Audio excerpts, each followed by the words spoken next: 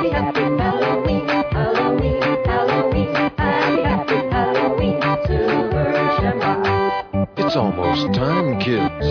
The clock is ticking.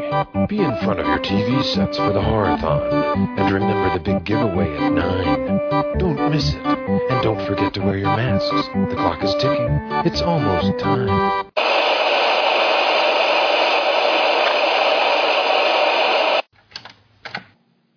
Silver Shamrock my ass.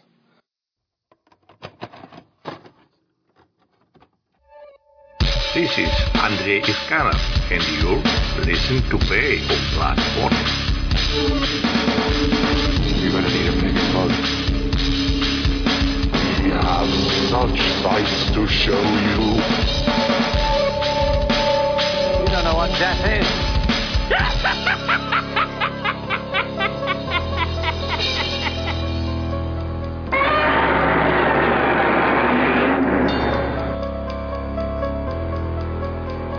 Why are you screaming? I haven't even caught you yet.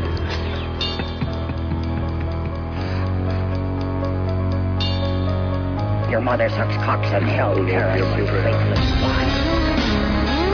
Be afraid. Be very afraid. Game over, man. Game over. Movie. I kick ass for the Lord. You're gonna die in hell. All of you. You are gonna die.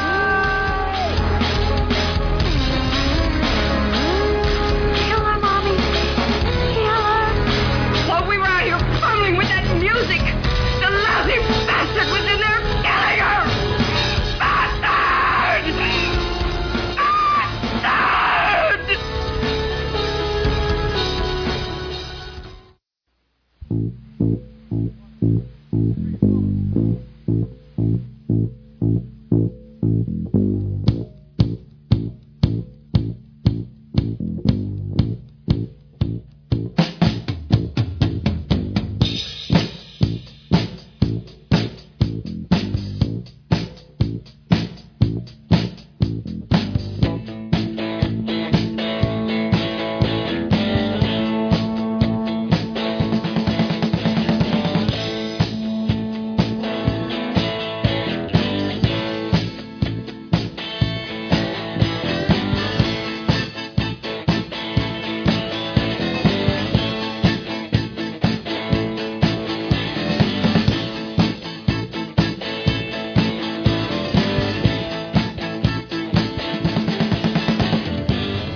Can't seem to face up to the facts. I'm tense and nervous and I can't relax. Can't sleep 'cause my bed's on fire. Don't touch me, I'm a real live wire. Psycho killer, qu'est-ce que c'est? Better run, run, run, run, run away. All right, we're here on the Graveyard Shit podcast. We got the lunatic butcher Will. What up, my beautiful masked pandering motherfuckers? We got Rye Guy over here. What up, bitches? We got my man Glenn. Yo, what up? We got old man Android Virus in the house.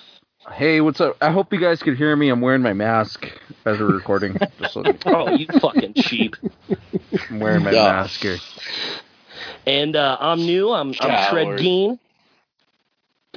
Oh, Shred Geen, the man, the myth, the legend. Shred word, but Shred for short. And Let's shred. I do got to say that I'm very Shred is. You have two guys on your podcast that are from the fucking desert, the high desert of New Mexico tonight. So this is a special. It's like seeing. It's just like having two shooting stars. You know, it's like seeing two shooting stars in one night. It's like a white trash episode. Yeah. Well, no, I'm brown, and Shred is white, but I'm brown. Yeah, we're desert trash. Get it right, man. Desert trash. I'm sorry, dude. We're desert trash. And Shred is a fellow horror host, just to let you guys know. Nice. Sucks. He fucking sucks, though, but... You don't get it, man. It's supposed to suck. You're on the right like podcast. our podcast. Yeah, exactly. So you guys want to talk about Richard Ramirez, that fucking nasty-ass fucker? Hells yeah.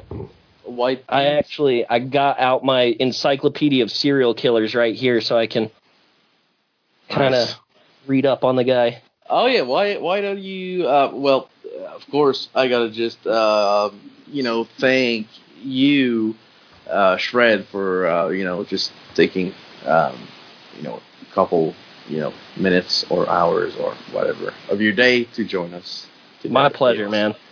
Super cool to have you on. Welcome back, Aaron. Mm-hmm. And Smoke. We could have done it without you, but... Yeah, I know. Oh, dude, I was going to say we got 2 fucking dudes in the desert. We got 2 dudes in Canada. And we got one dude in West Virginia.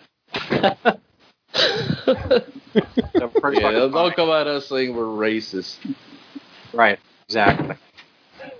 But yeah, it's super cool to have you. Well, the 3 of you. It's cool to do a show with y'all. I'm super grateful, and I guess we should if I should probably point out that we're going to be covering the Netflix documentary, The Night Stalker, the miniseries, docu-series that just came out. But we're going to talk about, Richard Ramirez. That's right, my people. Don't forget. Me and Richard Ramirez are the same cultural persuasion. Oh, there you go. So if I want to call, well, I'm not. I mean, we probably, his tribe and my tribe probably mixed blood. I'm more than likely, because he's from El Paso, I'm from New Mexico. We're all in the same, at one time, one tribe. Probably some Apache blood mixed in there. He's got the high cheekbones like my wife. He's Mexican, so there's probably some Apache in there for sure. But were you born with Avia shoes on? No, but my wife does love. She's like, I can't believe it. I love my Avia shoes. Oh, definitely. Dude, she's related for sure. Oh yeah, dude. Yep. She is related. So yeah, we're gonna cover the whole case, and the docuseries that just came out. So I guess I'm gonna let shred me some knowledge on fucking Richard Ramirez. All right, it'll be my pleasure. So they had different nicknames for him before. They called him the Night Stalker. They called him I don't know, the sliding door killer or some shit. Yeah, the hash slinging slasher. Yeah. Killer, I think one of them was. Yeah. He killed people in Los Angeles, which this book is telling me is the serial murder capital of the world. I'm like, really? I live in New Mexico. Yeah. I would have thought Florida. Yeah, Florida. That was actually my pick, Florida. Yeah, I mean, Florida's just crazy anyway. No, Florida is more mass shooters, I guess. Yeah. Yeah, a lot of bath salts. Yeah. Yeah. I used to live there too, so I mean that's where I spent most of my life. Can you tell us when he was born, where he was born? I could tell you guys some of that stuff. There you go. Yeah, let him take over. Yeah, go ahead, cool. Dude. I'm feeling this vodka, man. No, it's all good. Actually, Richard Ramirez was born in El Paso in basically 1951, and his this is what's really funny is his parents they're all El Paso, Texas natives. His basically he had 2 older brothers. And his older brother, this is what's weird. His older brother, Ruben, was born with really bad health. and he had golf ball-sized lumps all over his neck and body. And his second brother, Joseph, had birth defects too, suffering from, crazy conditions as well. And Richard Ramirez, his mom, what a lot of people don't know, I dove deep into this one, worked in a shoe factory until she was about 6 months pregnant with him. ABO, right? Yeah, where she was exposed to a lot of, fucking fumes. You know what I mean? That's what happens when you don't wear your mask. Yeah. Exactly. So he was exposed to a lot of... It was a Tony Lama boot factory, by the way. So a lot of the noxious chemicals, were all fucked up. But he was, for the most part, he was a pretty happy baby. But when he was a little kid being watched by a babysitter, they kind of attribute... He was trying to get something off of a shelf when he was 2 years old, and he got knocked out as a child by trying to pull something off his shelf, and actually kind of I think the shelf actually fell on him, right? Yeah, he got scalped as a kid. They had to sew him back up, and then a little bit later on in life, he got knocked out for 15 minutes when his sister hit him in the head when she was, on the swings. So he already had 2 frontal lobe concussions by the time he was fucking 5 years old. It's fucking crazy when you think about that, because, BTK claimed to have been, dropping his head when he was a baby. A bunch of fucking serial killers claimed to have, some early age head trauma. Mm-hmm. So, it's fucking crazy. It's something to think about. Yeah, there's something 20. They found maybe 28% of the serial killers have had head trauma for sure. Yep. Definitely, but he was also exposed to a lot of shit as a kid. He witnessed. Oh, of course. He witnessed his younger brothers or his older brothers being sodomized with candles by a pedophile in the neighborhood. So he witnessed that as a kid. He was already. And when they asked him if he was molested, he said he never was. But you know what I mean? That's just probably a pride thing.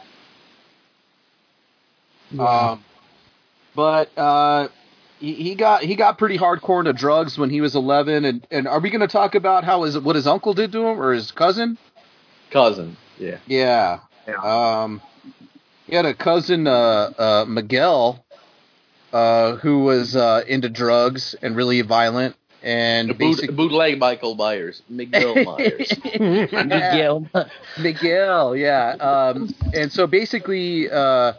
Miguel, the legend has it, was when he was in Vietnam and he was on patrol, he did a lot of raping. And he took a lot of pictures of him holding a 45 caliber to women's heads while they were blowing him, and showed Richard Ramirez these pictures. He's also shown Richard Ramirez pictures of himself holding up heads of, decapitated Viet Cong dudes. And this is all at the same time he was feeding Richard fucking LSD. When he was 12 years old. Yeah. Damn. Yeah.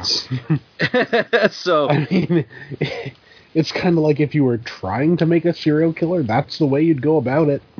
Right.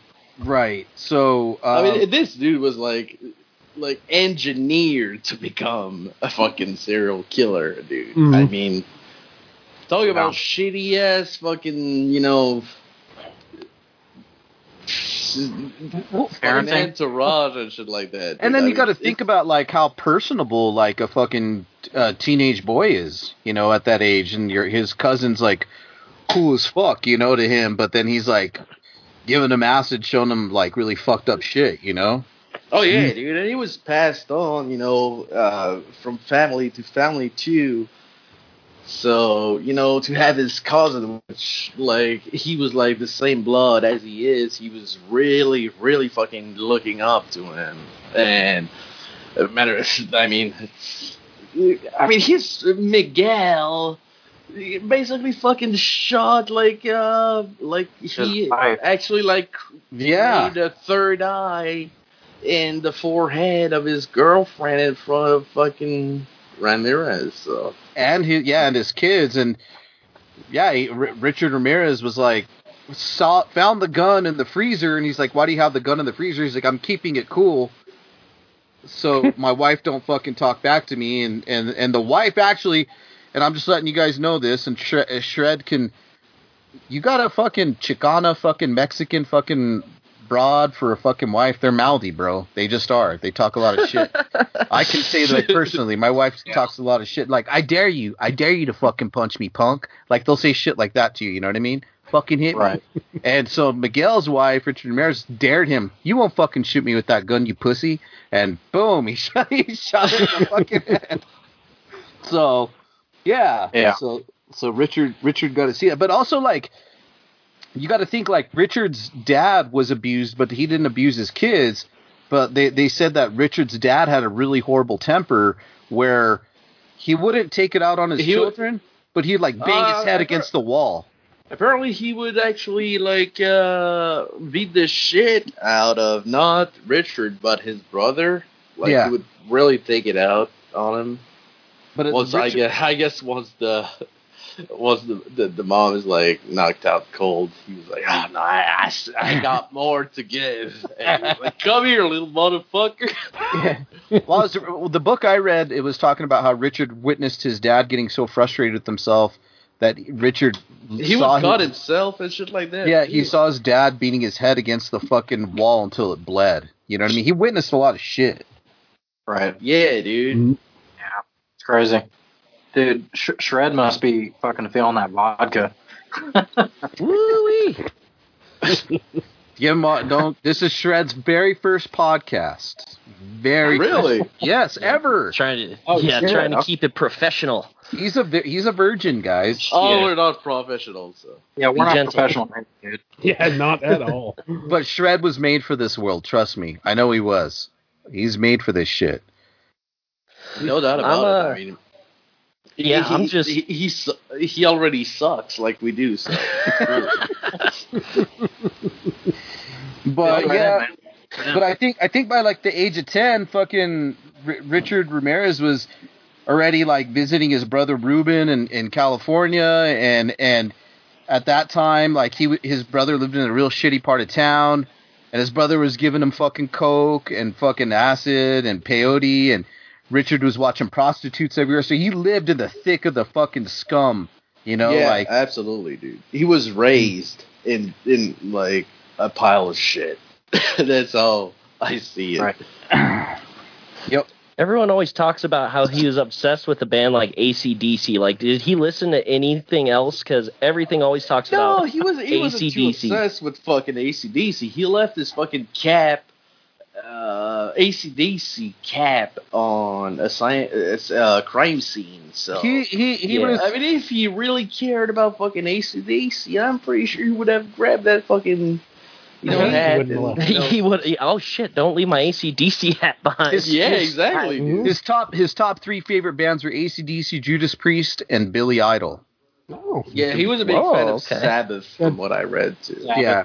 Good taste. I heard he liked the AC/DC song "Night Prowler," and he would just play that over and over again. Yeah, he thought it was made for him. Makes sense. Yeah. Fucking do his fucking coke and acid and fucking think that they were talking to him, you know, like, like. Psychosis alert, I guess. I mean, I'm pretty sure, like, he experienced that, like, it's not confirmed by any mean or anything, but I'm pretty sure, like, he suffered, like, a pretty severe fucking psychosis. Yeah. Well, he did get another concussion at the age of 15. When this was his first, like, introduction to violent crime in 1975 at age of 15.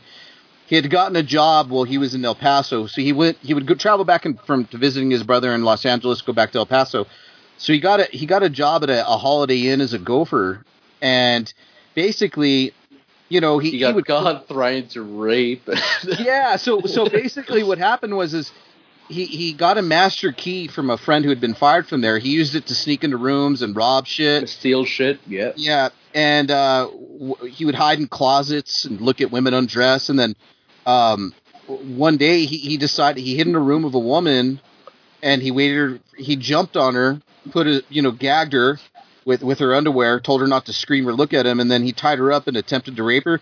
But her husband returned and beat the fuck out of him. beat him. He was a pretty small guy. Beat him unconscious. They called the police. The couple decided not to press charges because they were out of town. They were leaving, yeah. Yeah, but he got a concussion. Oh, man. He was knocked out fucking... Dude, I'd beat the fuck out of him, too. Dude, you get your... Like, how old was he? Like... 15? 15, yeah. 15 or, let's say, fucking 45, dude. If I walk up to my fucking... Let's say I'm, renting an hotel room or some shit, and I walk up to somebody... trying to rape my wife, it's not gonna... Yeah. It's gonna be ugly, dude. Like, Shred, you've seen my 15-year-old twins, and then you've seen me. I'm 44. I'll beat the fuck out of it. Dude, you just toss him like a rag doll. Yeah, dude, it's like, what's Richard Ramirez thinking? He just thought he was Billy Badass, The fact that, it was a shame, though, is the fact that they didn't actually press charges. Cause I think it was like, when was this event? 75? 75, and his first kill was what? I know Ryan knows. 84. Yeah. 1984 with, in Glassell Park, I think. Well, I don't remember the names, but that's the thing about the doc. It went in depth, and what I appreciate about it though is that it didn't glorify what he did, but they kind of still glossed over like a few things. And actually, the first murders were in '84, and he killed a little girl down in a basement, like looking for $1 or something, and then he killed a 79-year-old woman in '84. Yeah, so I think they said through DNA they found that girl. Yep, back in 2009, I think. Yeah, the 9-year-old girl. They found that. So I think that was his first. That was his first murder, confirmed murder, absolutely. Yeah, and then they said the way he hung her up was like the way the detectives described it is, it was her body was discovered in the basement of an apartment. And the way she hung her up was like, feet. Yeah, and if you could picture Christ on the cross, that's the way she looked with her head drooped down. He kind of crucified her in a weird way, like very ritualistic, I guess. Mm-hmm. So he picked her up at like a bus stop. And yeah, and carried her away in a laundry bag. There you go. But that's kind of crazy though, because I mean the next children he abducted and shit like that, he basically like let them go. Let go. Yeah, catch and release.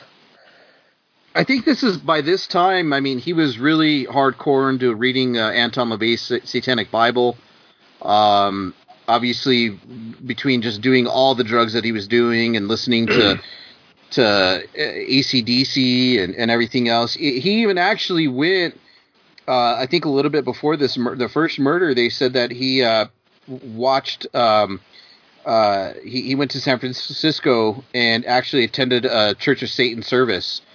And he claims that he remembers, and LaVey later claimed that he remembered meeting him as well. And basically saying that Richard Ramirez claims that he watched LaVey perform a ritual over a woman's naked body, and at that time, that's when he felt that's like crazy though, because he went on record to say that he really don't like or don't fuck with the way the LaVey kind of way of doing things. He really didn't like that afterward. He was like, no, it's like, I think that he called them wannabes. I think that's the term. He was like, they're wannabes. Yeah. They won't push it like further. Shysters. Like that. Yeah. He wanted to kill fucking people. They just kind of did like, rituals in the nude. And he's like, well, where's the fucking action, Yeah. Yeah, because I think LaVey had said gone on record as saying like he's straight up one of the nicest guys I've ever met. Yeah. And he said he actually gives Satanist or what I'm trying to teach a bad name. And I don't really condone at all what he does, but he's one of the nicest guys I've ever met. Right. Yeah, that's how they get you. Yeah, because go ahead. Sorry. Go ahead, dude. You started before me. Well, I was gonna say LaVey and Luciferian or LaVey and Satan worshiping, it was more of an upside down Christianity, and where he was more of like wanted to fuck, and everybody should just do what they fucking want, and that was his, and actually it was like. I think he went there because it was edgy. It was satanic, and it was like, yo, that's my shit. Oh yeah. Well, the Satanic Bible he tried teaches romanticizing it. And the Satanic edgy Bible like a motherfucker wearing a mask, Yeah, and Satanic Bible teaches free speech, live and let live, happiness, pleasure. Mm-hmm. It has nothing about like harming or murdering. Carnage or chaos or anything. Don't like rape is like one of the big things. It's like don't make sexual advances unless it's reciprocated. Mm-hmm. I mean, there's so many offshoots of Satanism. Like you read like what like kind of like what the guys like in Dissection and Watain follow right now, like the Temple of the Black Light stuff, where they're more of like very about chaos and cosmic chaos, and it's a very different type of Satanism. It doesn't necessarily worship the upside down aspect of Christianity, where the devil is their idea of the devil is very cosmic. You know what I mean? What before creation, and but their shit is really like also animal sacrifice, which I don't find very cool myself, you know what I mean? Yeah, fuck that. Yeah, I'm not really. I mean, it's I get the allure of Satanism, and I get the outlaw lifestyle, the fuck you attitude, but like to me personally, like whatever I've learned about Satanism is it's like, man, whatever works for you, it makes you a better person. That's it. It's like it might be a little dark at times, but when you get into animal sacrifice and use your own blood, you pussies. Right. Yeah, dude. But when it comes to Satanism, too, I mean, some, especially like, quote unquote, boomers, when they see me in the streets and shit like that, I got an upside down cross on my neck. Got plenty of fucking demon tattoos on my arms and shit like that. But it's not about, really like, how can I put it? It's not. I don't worship the devil at all. I really have those tattoos and that chain and shit like that as a fuck you to all of the fucking nonsense shit that the Christian churches and shit like that did. Right. So you got like upside down crosses and stuff, but you're not like you don't consider yourself a Satanist? No, absolutely not. Poser. Like what a lot of people don't realize is like the first pope who was crucified in an upside down cross. St. Peter. St. Peter. Yeah, St. Peter. Like my son Andy has an upside down cross tattooed on his forearm, and it says "not worthy." My son Andy was crucified upside down. Andy's not crucified upside down.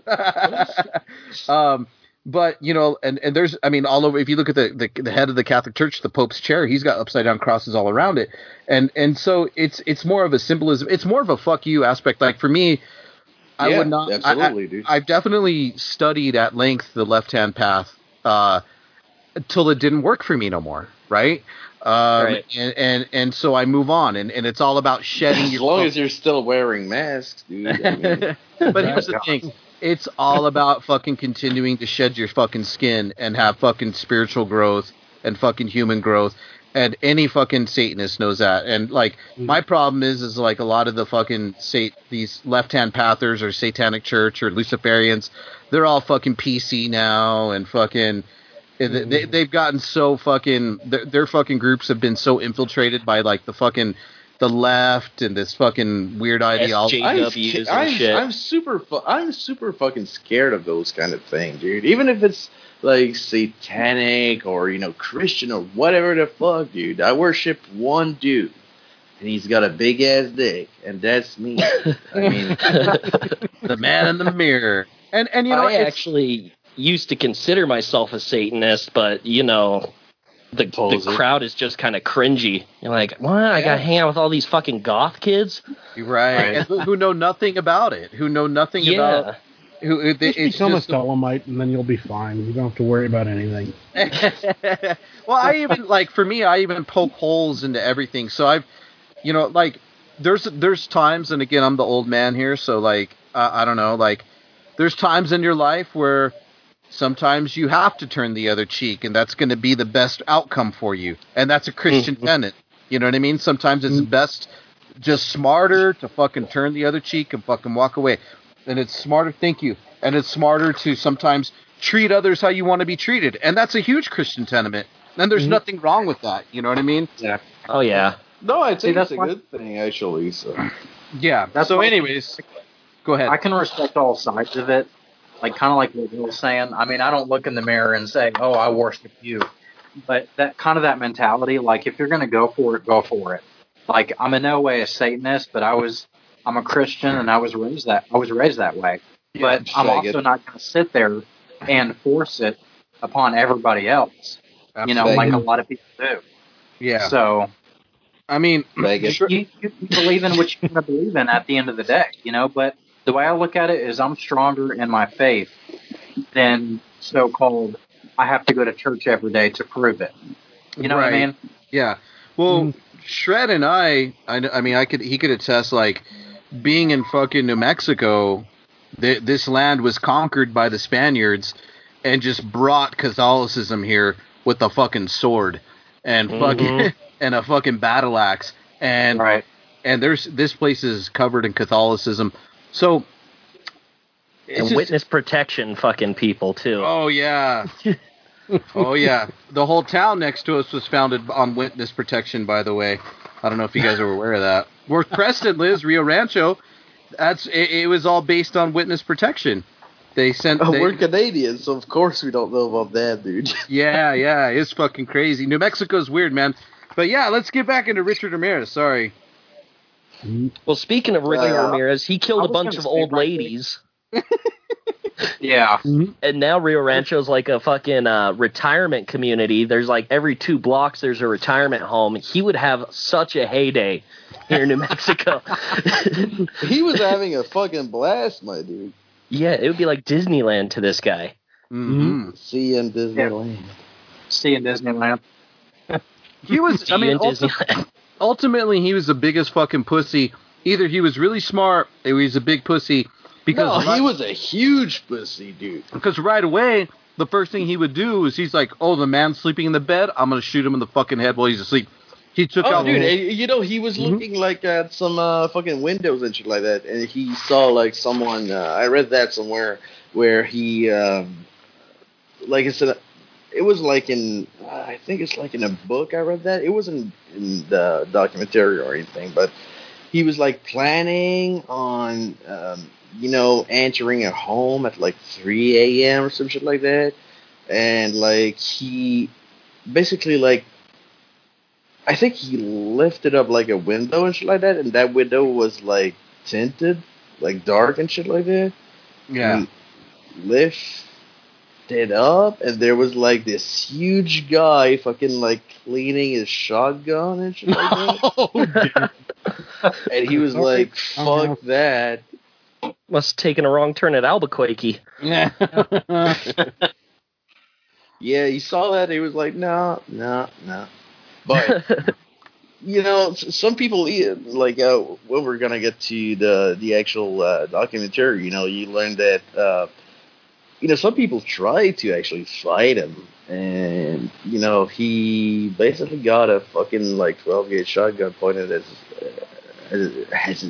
to his face, dude, and he wasn't loaded because this couple had some I think they had their grandkids visiting or something like that, so as as a responsible gun owner, this dude, took out the shells.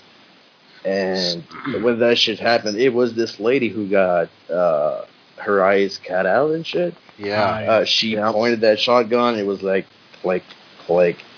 fuck. Like, John, you didn't reload the fucking shotgun. At that point, just fucking use it as like a bludgeon, you know? Exactly. Right. To take a couple of steps back here on how he learned how to, because this guy was basically, like you said, trained to do this shit. He was prowling. Well, so there's I read this book again about him, and basically he went back to L.A. when he was 13 at one time, and he moved in with his sister temporarily, and her husband named Roberto was a hardcore pervert, and he really enjoyed peeping in windows, and he brought Richard with him. Yeah, he brought showing him all the best spots to peep from, teaching him how to dude. That's one thing you don't see in the fucking documentary. So Richard would use his skills to break into houses while people were there, just to see if he could and not steal anything, just to do it, just to say, oh, I could do this, and his fucking uncle taught him how to peep. Yeah, dude. Another thing that I read from that exact thing, dude, his brother-in-law, apparently, like, he gave an interview, like, it's on paper, like, it's on record and shit like that, but they didn't really touch on that shit on the documentary, is the fact that he told them how to, front door, the rubber that's, like, on the bottom, on the porch of the door, Mm-hmm. You know what I mean? Like The rubber seal? Yeah, I think he showed him how to cut it, like all the way through, so you could slide a mirror or a knife to see if anyone was inside while he was knocking on the door, so he would see if anyone's coming. What the fuck? Yeah, dude, it's fucking crazy, dude.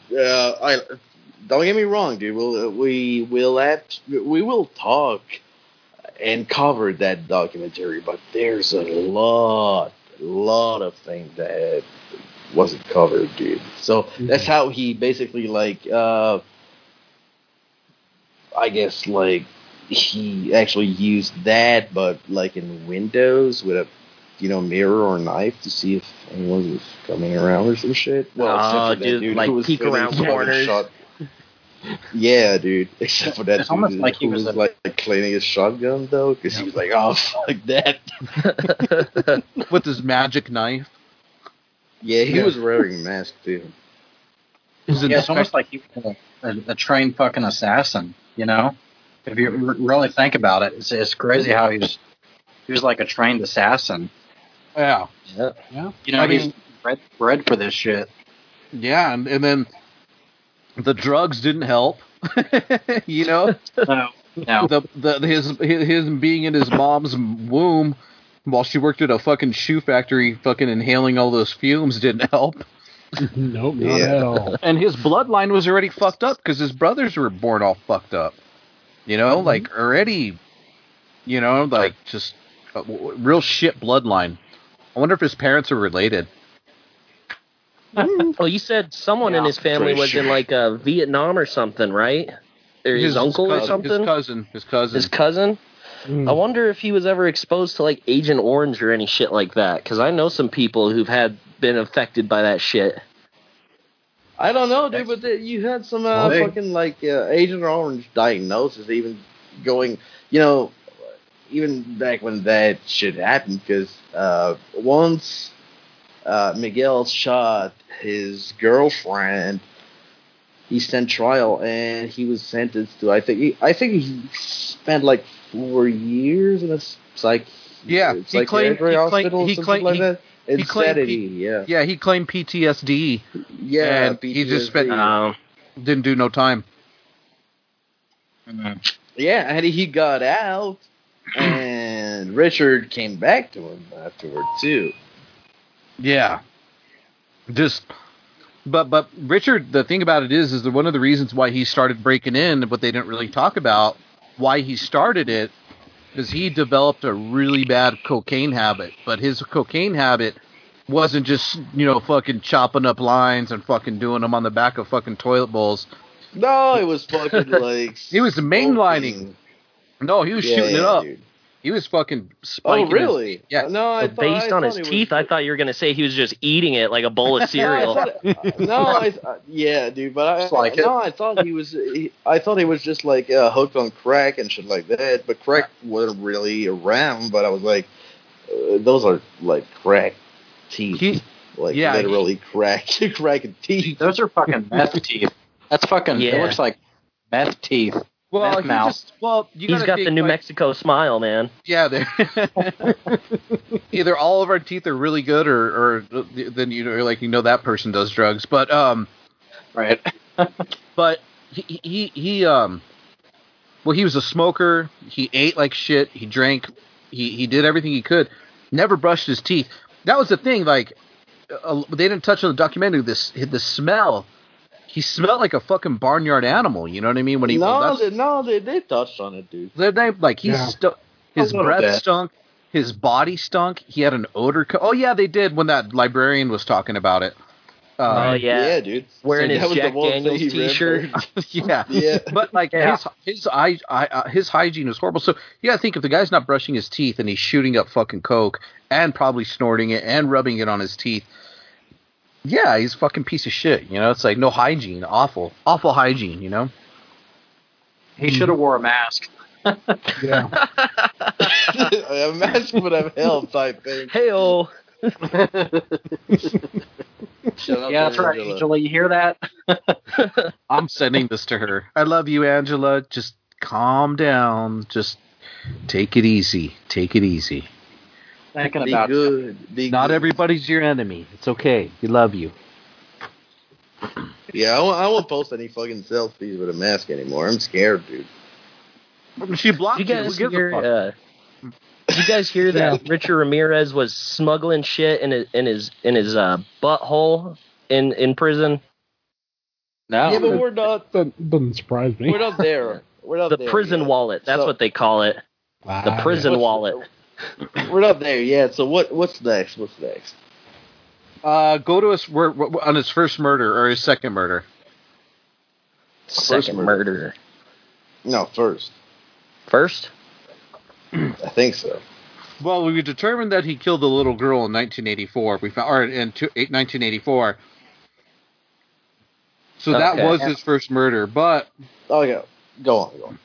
Yeah, but so he his first murder was when right after that it was 1985.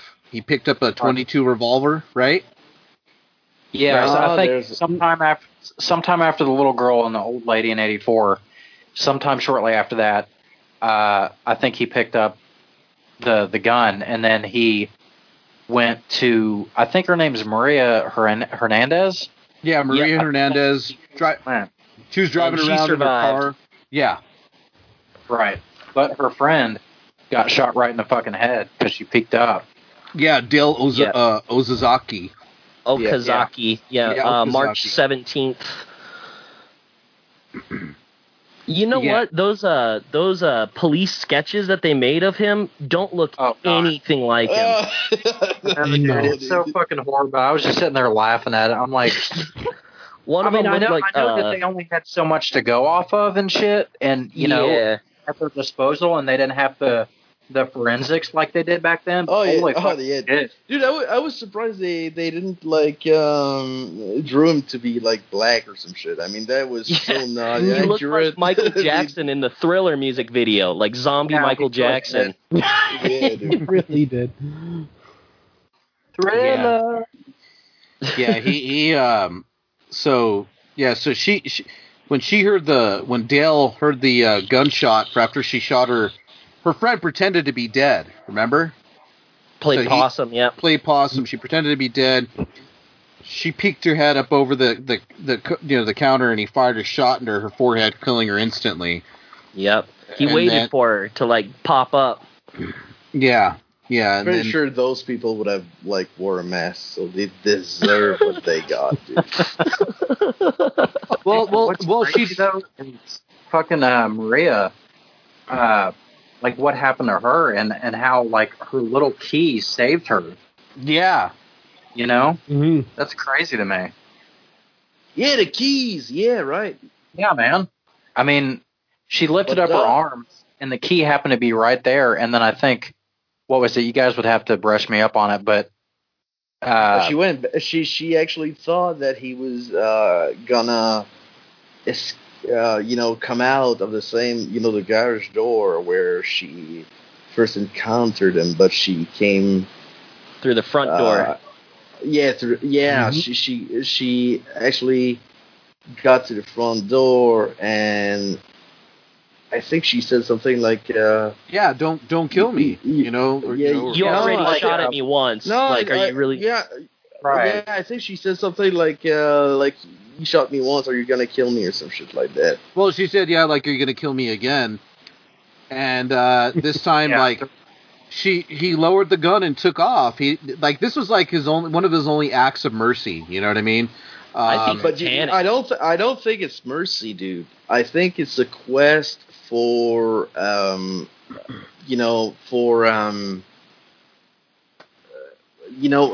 can I put it? I'm sorry, in French, like fear, maybe. Like he wants them to like actually be afraid of him. Exactly, and that's what I think happened with all those little girls that he took and raped, molested. Mm-hmm. I think it's the same kind of thing. I think he didn't actually kill them because he was like, it gave him power. It would be not only power. I think he loved to. We'll touch on that later, I'm sure, but he actually loved to see fear in the eyes of his victims and shit like that. Yeah. So I'm pretty sure like those, assault, those kidnapping and rapes, he was like, I won't kill them.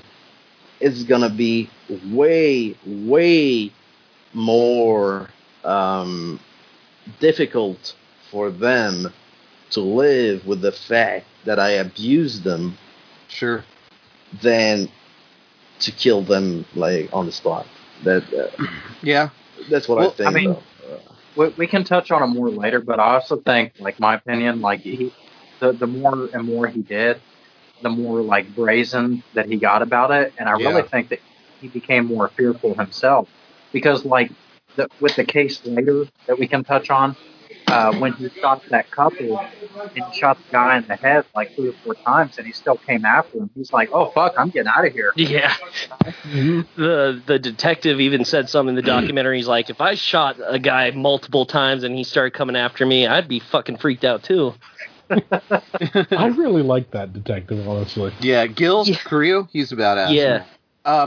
So later on that night, after he let her go or whatever, right away, immediately, he found a girl walking, followed her just a few miles, and this is just a few miles from the first murder happened. Basically, he wasn't wearing a mask. He wasn't wearing a mask. That's it. I'm fucking snapping, dude. Yeah, no. He tried. He was just trying to pick her up, and she wasn't having none of it. He grabbed her, tried pulling her out the window when she couldn't do it. Well, he tried carjacking her, basically. He wanted the car more than, a kill, I think. Mm-hmm. Yeah. Yep. So he got the car, but he shot her. But yeah, at this time, I mean, obviously the press was involved, but he had a little bit of a murder spree going on. And so at this point, man, it was fucking. He got the taste for fucking blood. He's like, I want to do it. But so he ended up at the Zazara's house at that time. Oh fuck! What? Give me a sec. My cat shat on my fucking turntable. We'll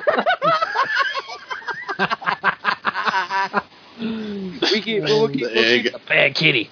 That's okay. We'll keep going, but I'll be right back in like 10. I'm sorry, my dude.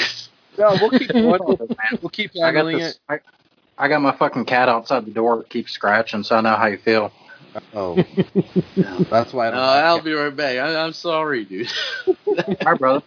All good. I'll be right back. That's all right. So at this time, they had Frank Salerno, the guy who covered the Hillside Strangler murders, and then they had Detective Gil Carrillo involved. So, they found the AC/DC hat at Maria Hernandez and at that first crime scene, right? It's fucking AC/DC hat. Maria Hernandez had a description of a bug-eyed, curly-haired, weird-looking guy. Michael like Jackson from Thriller. Yeah. Looks like Mike. And so, they're covering this murder, but they gave him several names. The walking killer, like you guys said, the Valley Intruder, the screen door intruder, but Richard Ramirez wanted to be called the Night Prowler because of AC/DC. Yeah. But he got dubbed the Night Stalker. See, I didn't know that he wanted to be called Night Prowler, but that's what I was going to say before, how that was kind of weird that he loved that song and that they ended up calling him the Night Stalker later. Mm. So, but makes sense now. So, sorry, I'm fucking stuffing my mouth the hamburger because I'm hungry. But, sounds good. So he ended up at the home of Vincent and Maxine Zazzara, and that kind of he had actually burglarized this couple a year before while they were sleeping, and I don't know if they didn't really talk about that, so he was kind of aware of their house. He had been there before, and yeah, it was kind of weird, but.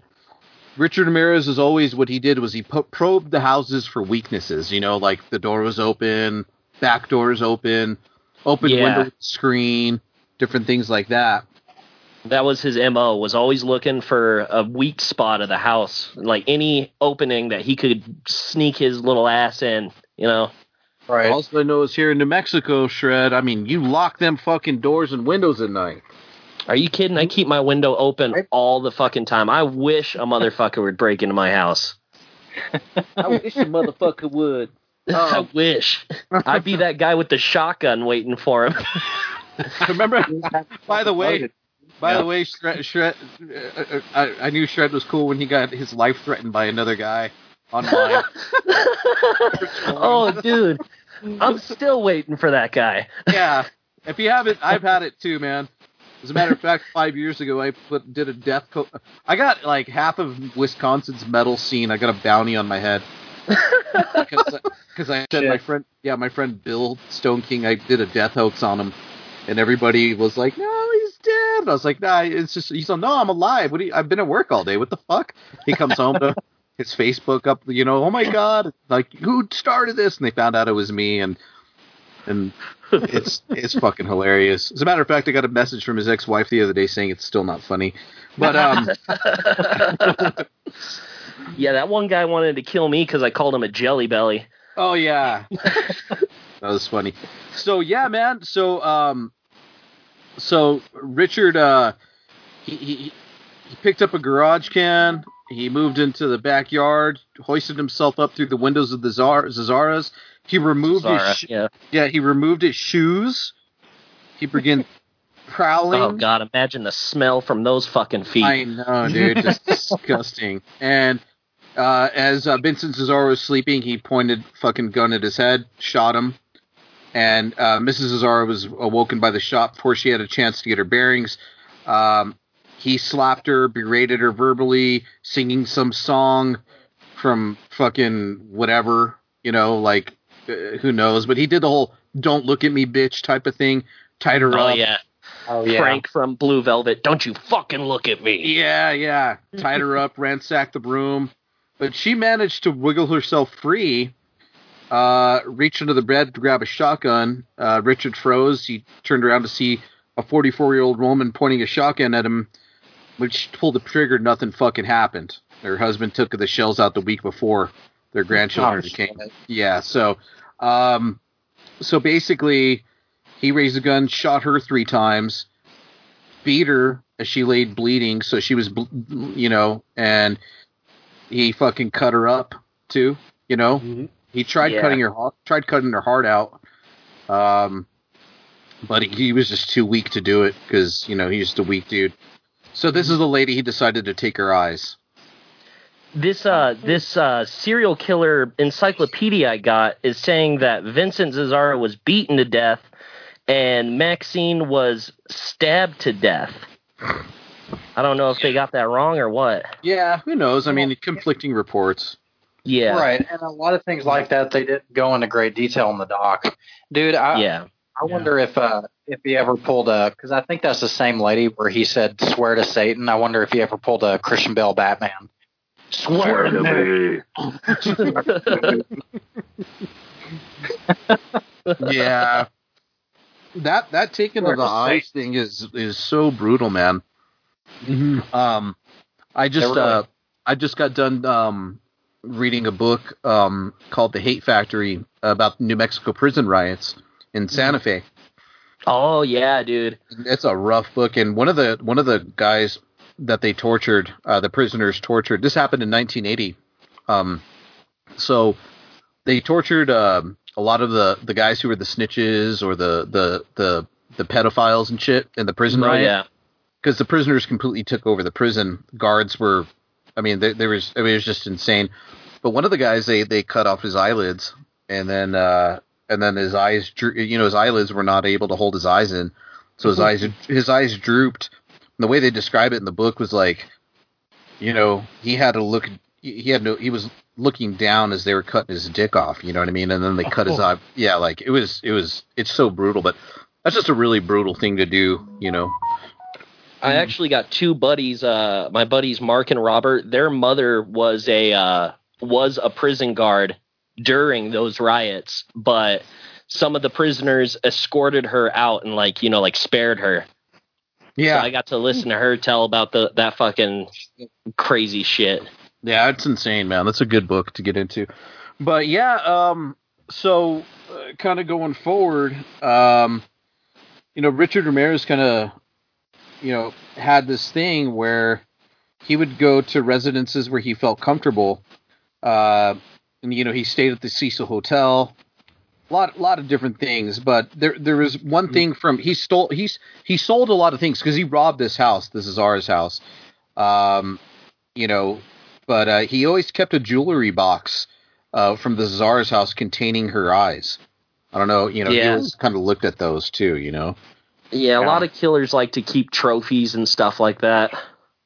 Well, what's crazy is that, the documentary, again, covers this as much as possible, but it's like, you look at this and you think that this guy had to be really fucking good because, I watched some other shit on it too, but just how good he really was as far as that goes, because, for one, no one thought while all this was going on to lock their fucking doors.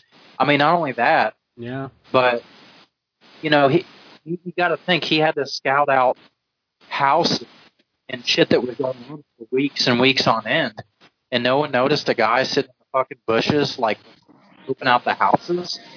It was juicy and liquids, and it was good. No one heard what's going on of these people dying. Yeah.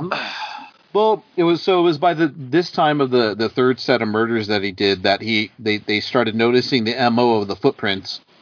And again, this is kind of this is where they get into the documentary, and there was only 1,354 pairs that had been made. I'm sorry, by the way. Sorry for the 10 minutes. I was. I hear. It was juicy and shred. He was starting to. Not on my turntable.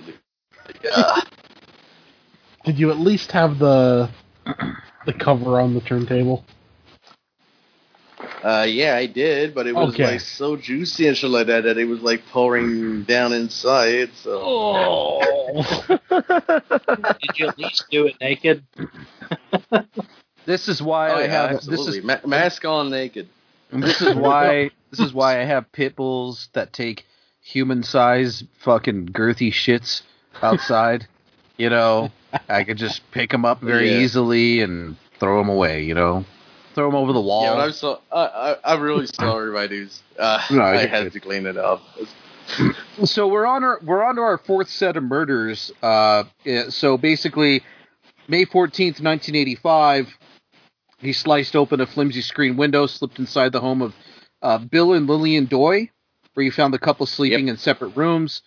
Again, Richard fired the .22 bullet into the mouth of Bill as he slept. But he didn't die right away. Unfortunately, he got to listen to Richard beat and rape this guy's invalid wife in the room next door. And Bill was able to call 911, but Richard fled without killing her. Yeah. He just raped her. But she just kind of suffered for years later, you know, unfortunately. Mm-hmm. Damn. It's like this guy had no, pattern. I'll be right back myself, guys. Okay. You guys continue. Don't worry about it. I'll be right back. Like in the doc, they say that really the only pattern this guy had was that he had no pattern at all. Angela's he evaded getting captured for so long. Angela's knocking on his door like, you're recording with Will Carnell, that fucking sheep, huh?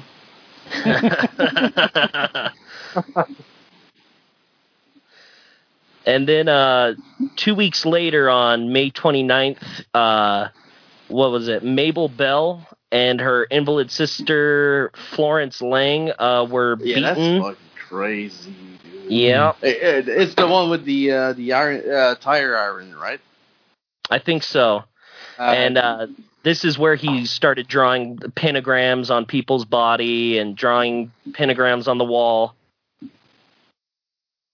It's insane, dude. It's like you just never knew what he was going to do. You know, because... What will they think of next? Yeah, exactly. Sometimes he took eyes, sometimes he drew pentagrams, sometimes he raped, sometimes he didn't. Yeah. Fucking crazy. And is this the same one, or is it a different one where he actually took the alarm clock cord and strangled somebody? And they found the electric the cord. Footprint. I think it's the next one though. You know where they actually could tell it was like a shoe on a face. Like he stomped it so hard that there was a shoe trace on her face. I think that's the next one. On the side of her head, yep. Left the fucking shoe print everywhere he went. Yeah. Let's see here. I'm just kind of going through this book to try to find details. I watched that documentary half asleep. It was actually pretty easy to binge. I think the first night... Be professional, or don't there at all, motherfucker. Will had been telling me about it, and I'd just been putting it off, and then finally I sat down, and I'm like, I'll watch 1 or 2 episodes tonight, and I'll get on to it, tomorrow or something. But I got hooked. Mm-hmm. It was it was really, really fucking good. I mean, I'm more into true crime than Glenn is, I think. Mm-hmm. And I was like, did you watch the Night Stalker? And I think he binge watched the whole thing. And I watched the whole thing in one night. sitting. Yeah. In one sitting, one right to the next. Yeah. No bathroom breaks. Nope. With his mask on. Indeed. Naked. Oh, wow. We just finished talking about... Last one, we were talking about those 2 older women that... Mabel Bell and her invalid sister, Florence Lang.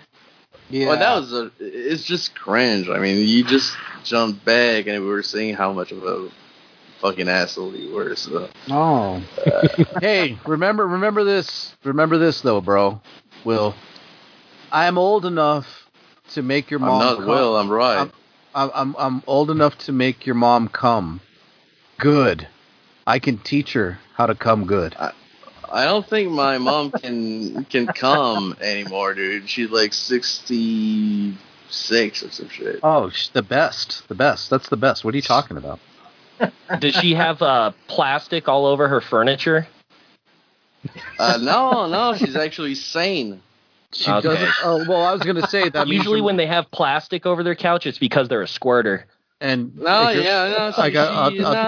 teach her how to squirt. It's an old man trick. We'll teach her. Every woman's a squirter if you hit the right artery. Mm-hmm. Sure. Hey, to quote a great line: "Too old to get tit, too young to get ass." That's right. All right, so where were we? We were talking about the old. You said you guys were. Well, you guys go ahead, and I'll catch up. Go ahead.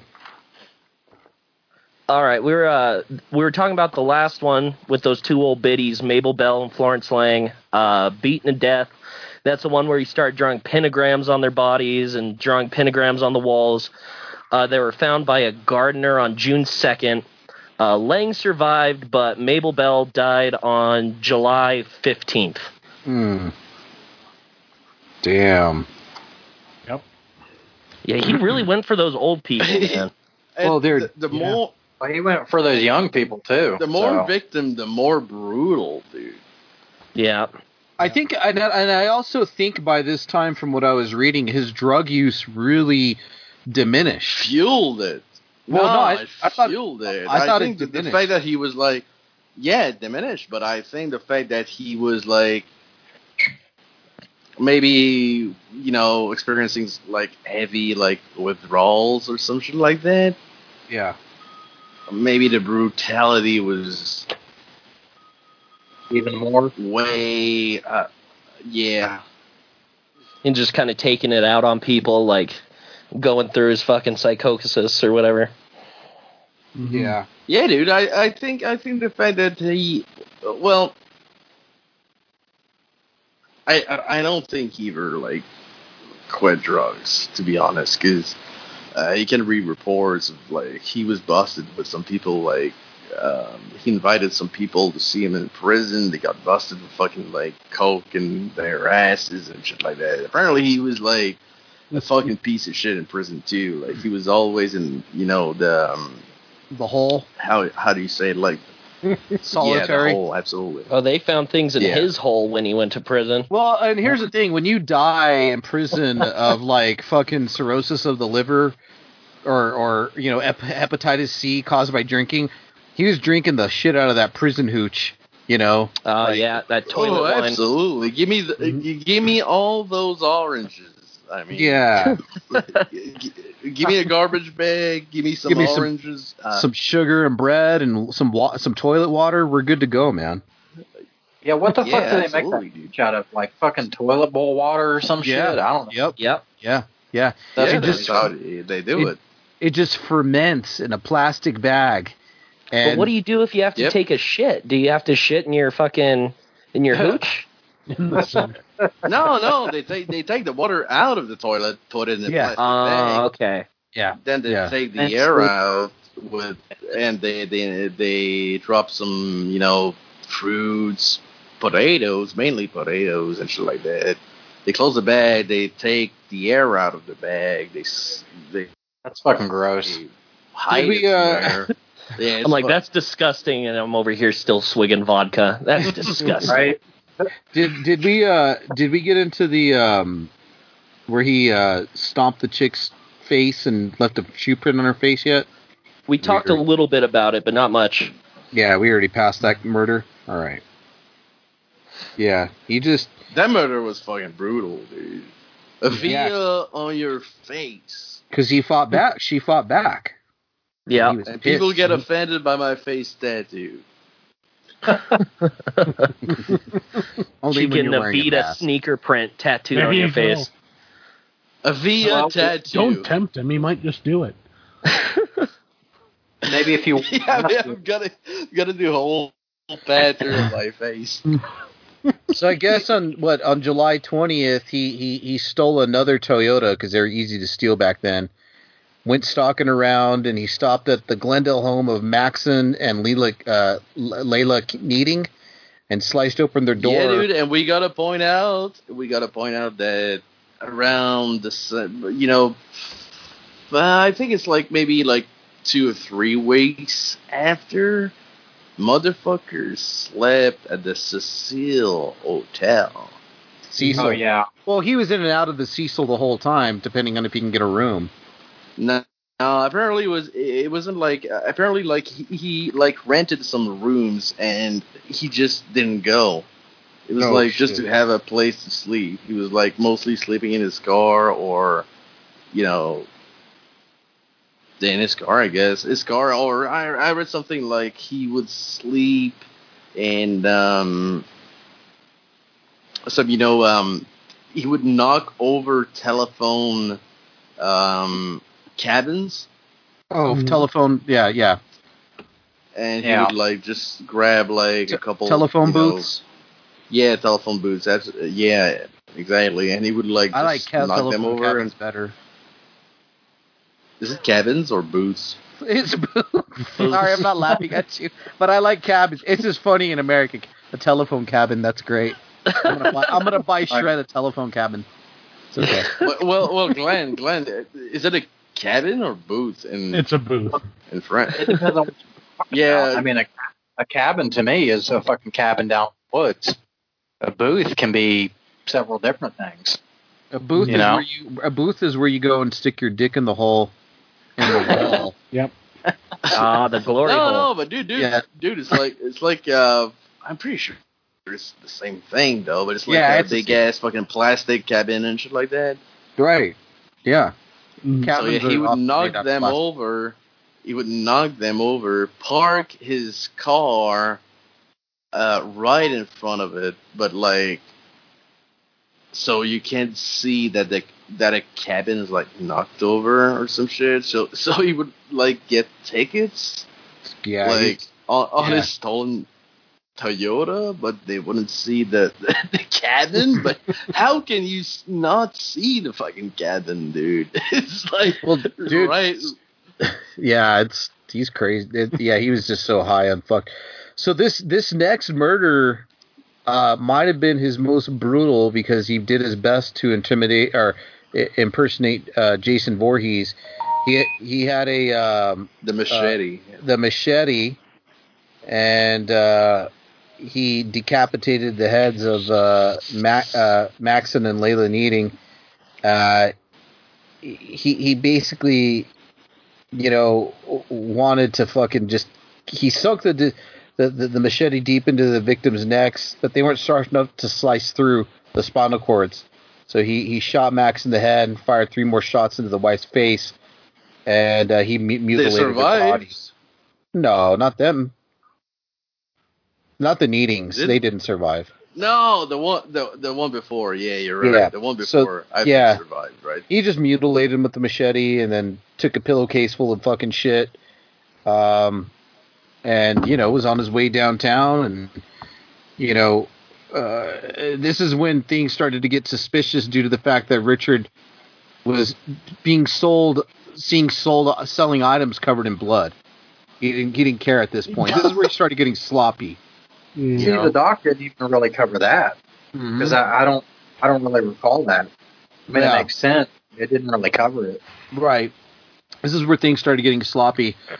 But he went to another couple at 4:50 in the morning, and so he entered the house through an unlocked gliding door, and the couple was the Kavanaughs, and he shot them in the head.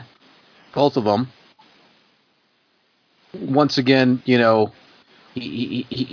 was stealing shit and selling it downtown from this family.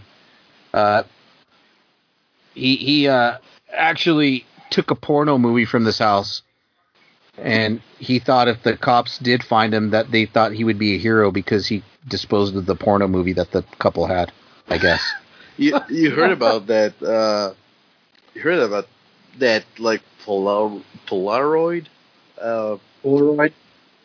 Yeah, he had a Yeah, he had a Polaroid, and he planned on like taking pictures of his victims and shit like that. But I think he forgot it in like the glove compartment of a car he was supposed to steal or something like that.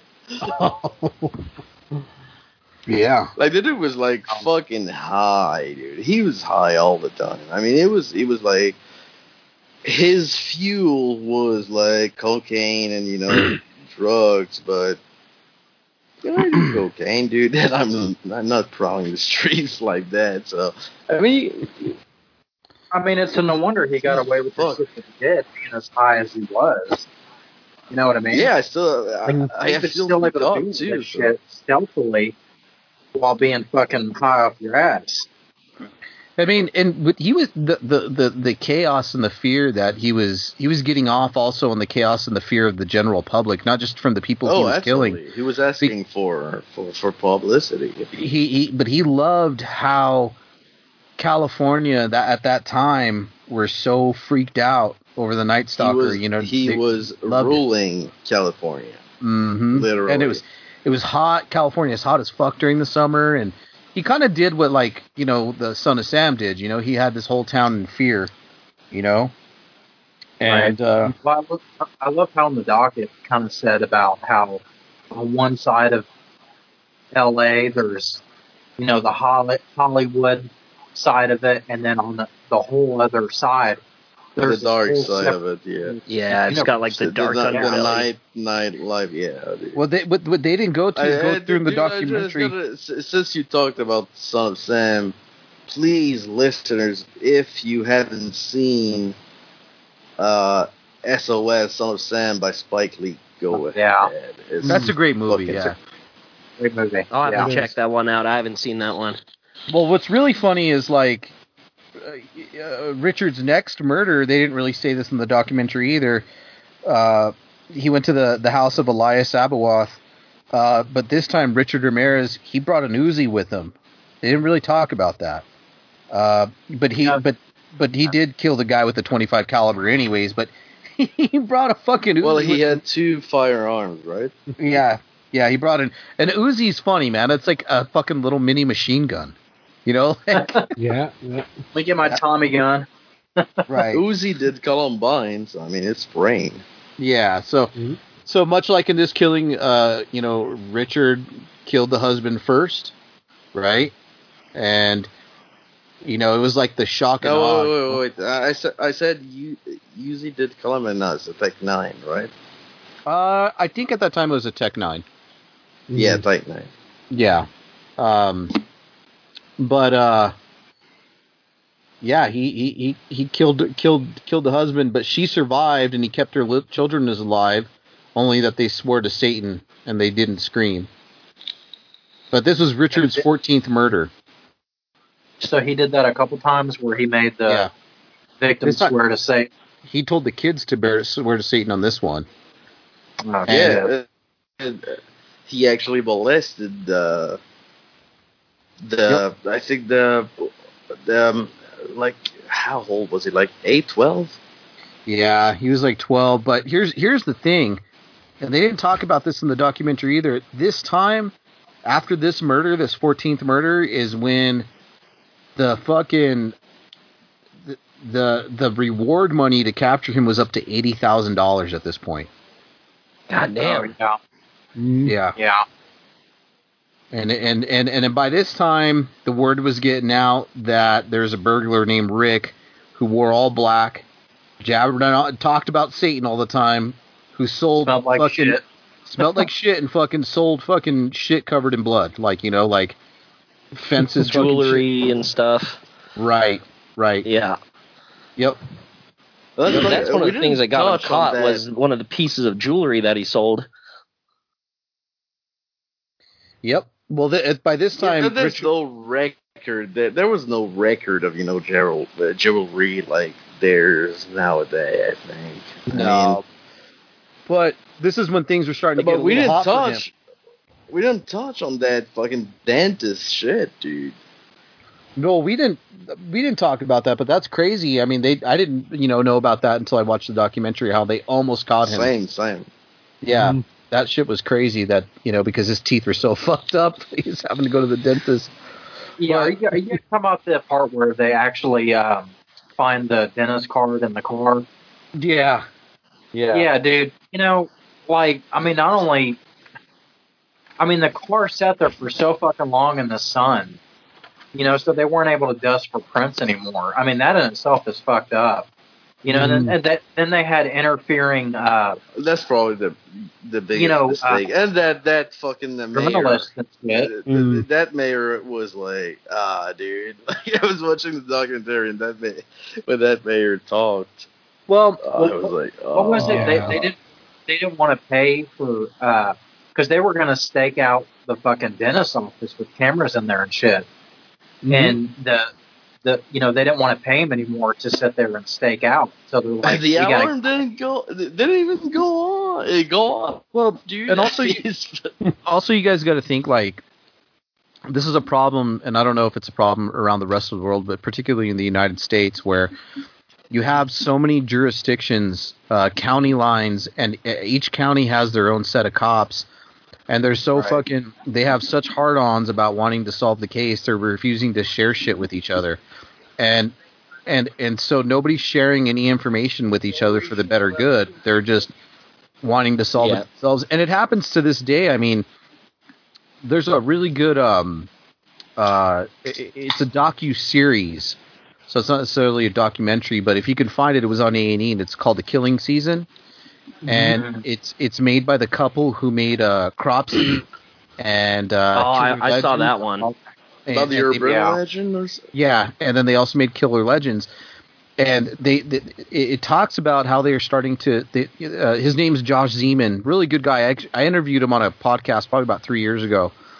And he was talking to us about how they're starting a new...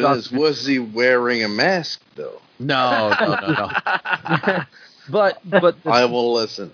But Josh Zeman and his girl at the time, Rachel Mills, are the ones who did the documentaries, and they're talking about how the biggest problem is the police are not sharing information with each other. This is the biggest problem. It could solve a lot of crime. So they start doing a documentary. They just wanted to do one straight documentary on Lisk, the Long Island serial killer in New York. Because, a lot of call girls' bodies are turning up, different things like that. But their investigation takes them into the next state. And then their investigation takes them into another state. And they're starting to find that a lot of these murders are connected, whether it be by truck drivers or whatever. But you'll be surprised, Shred, that the 9-part series ends here in New Mexico. Oh, of course it does. Yep, it's fucking crazy. And it ends here because here in New Mexico we had a huge case where they found the bodies of 13 prostitutes buried in a mass grave. I mean, we could drive there in fucking 10 minutes if we wanted to from where we live. But the desert of New Mexico is vast and huge. And I'm sure there's a ton of bodies out there still, But my lawyer has advised me to not talk about this. I am no way involved. But I guess my point is go ahead. Go ahead. I was going to say my point is that these cops still to this day, it hasn't changed. They're not sharing information with each other across state lines, and it's getting people fucking killed just because they want to fucking whatever the reason. Case. They want to make a case, or who knows if it's the son of a fucking politician, the son of a fucking who knows, you know what I mean? But the fact is that they're not working together, and it really sucks. But go ahead, what you're going to say, Will. No need to be sorry. I mean, dude, it's the last time we have you on the podcast. Just saying. No.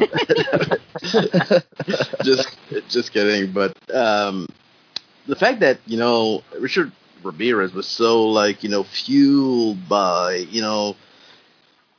Satan and everything that is evil and I think I can say edgy. Yeah, he was the original edgelord. It's like, yeah, I think so. Without a mask. Yeah. That's saying something. Oh, yeah. So, but the fact that, Richard Ramirez was like into serial killers, dude. Because it was the Hillside and then Hillside Stranglers, and he was happy to be in the same one of the same cell that one of the Hillside Stranglers was. Oh yeah, he felt like it was like a celebrity status to be in the same cell. And then stupid fucking faggot ass fucking BTK. I'm not getting mentioned like these guys. BTK is fucking cool. BTK is my favorite fucking serial killer. He's a fucking faggot, fucking piece of shit. Fucking yeah, you are too, but I'm still talking to you. So listen to me, dude. BTK sounds like a sandwich, like a BLT. Let me tell you what, BTK is the fucking worst. He's like the fucking. He was such a wannabe fucking, and yeah, he did do fucking serial killings, but he's like, recognize me. Look at me. Look at me. Recognize me. I want to be like Jack the Ripper. I want to be like John Gacy. You, dude. Nobody's looking at me. They've forgotten about me. I got to start writing them letters now. And then that's how that fucking dumbass got caught. That's good shit. He was fucking savage doing what he did, and I'm gonna fuck you, dude. Fuck you. Let me talk. Dude, he would have gotten away with it, if he wasn't so fucking dumb about it, and wanted the fame and fortune and shit, he would have gotten away with it. Because so many years have passed. Fuck you too. Wear a mask, bitch. Wear a mask. Yeah. No, fucking faggot, fucking goddamn fucking BTK. God damn it. I hate that guy. He's the worst. They should come out with the BTK burger. They should come out with the BTK burger. Yeah. BTK the faggot. You get buying and you're force fed burgers. Well, to piggyback off that right quick. Can I fucking say what I had to fucking say? Yes. Shoot your load. I'm done. I just wanted 2 seconds of, I just wanted 2 seconds to shine. Oh. So BTK. But the fact that no, not BTK, but we're talking about Richard Ramirez. If you don't remember, you crazy fucking retarded motherfuckers. Do you think Richard Ramirez?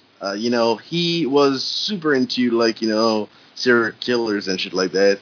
Do you think he was trying to raise the bar, by how can I put it, because every fucking serial killers was super they. I don't think they were as bold as he was. Yeah, I can see that. He was very chaotic. I think he was trying to make his own thing, his own method, quote unquote, no method at all. Right. Yep. I think you're 100%, man. You hit the nail on the head. He got too brave and shit about it, Well, he thought he could do it all and accomplish everything, and in 1 fucking year at that. Yeah. And then it was super fucking random, and he didn't send letters to the police or anything like that. But here's the thing: you knew he truly enjoyed what he was doing. Unlike that fucking, he loved what he was doing. He did want the fame and the fortune, but he didn't want to be caught. Unlike that fucking piece of shit, fucking BTK, who wanted to be caught. He just, Richard Ramirez did not want to be caught. He was deathly scared of being caught. BTK got his nut off on being caught. That was his thing. That was his nut. That's when he was so excited when he could sit there. He could sit there in court. Crazier, dude. And see the. He was like a fucking dad and shit like that. At first he wasn't really. Don't say to my fucking BTK, dude. You didn't want to get caught at first. BTK is the worst of all the serial killers. Dude, it ended on that floppy disk. Finding out he was a pastor. You're fucking crazy, dude. I'm just trying to fuck. I'm just fucking with you, bro. So, Yeah, but Richard Ramirez, man, this is when he headed up to San Francisco. Fuck you, dude. Yeah. BTK is the fucking shit. He was a piece of shit. I will admit that. He was. Yeah, he was. BTK, but he was shit too, dude. BTK is like he's like a Trekkie. He reminds me of a guy who like watched Star Trek, who thinks he's cooler than everybody else, but everybody's really laughing at him behind his back. Yeah, but that's what makes I can see that. Make it awesome. I mean, yeah,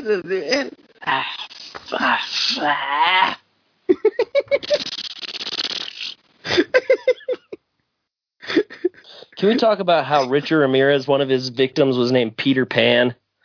Yeah. Right? I know, man. 66-year-old Peter Pan. He finally grew up. Yeah. Not for long. Well, when he went to when he went, that was the couple that he killed in San Francisco, right? When he went up there and yeah, on August. Yeah, he was 17th. a BTK fan, apparently. Who, Peter Pan? Yeah. Peter Pan? Peter Pan, the BTK fan.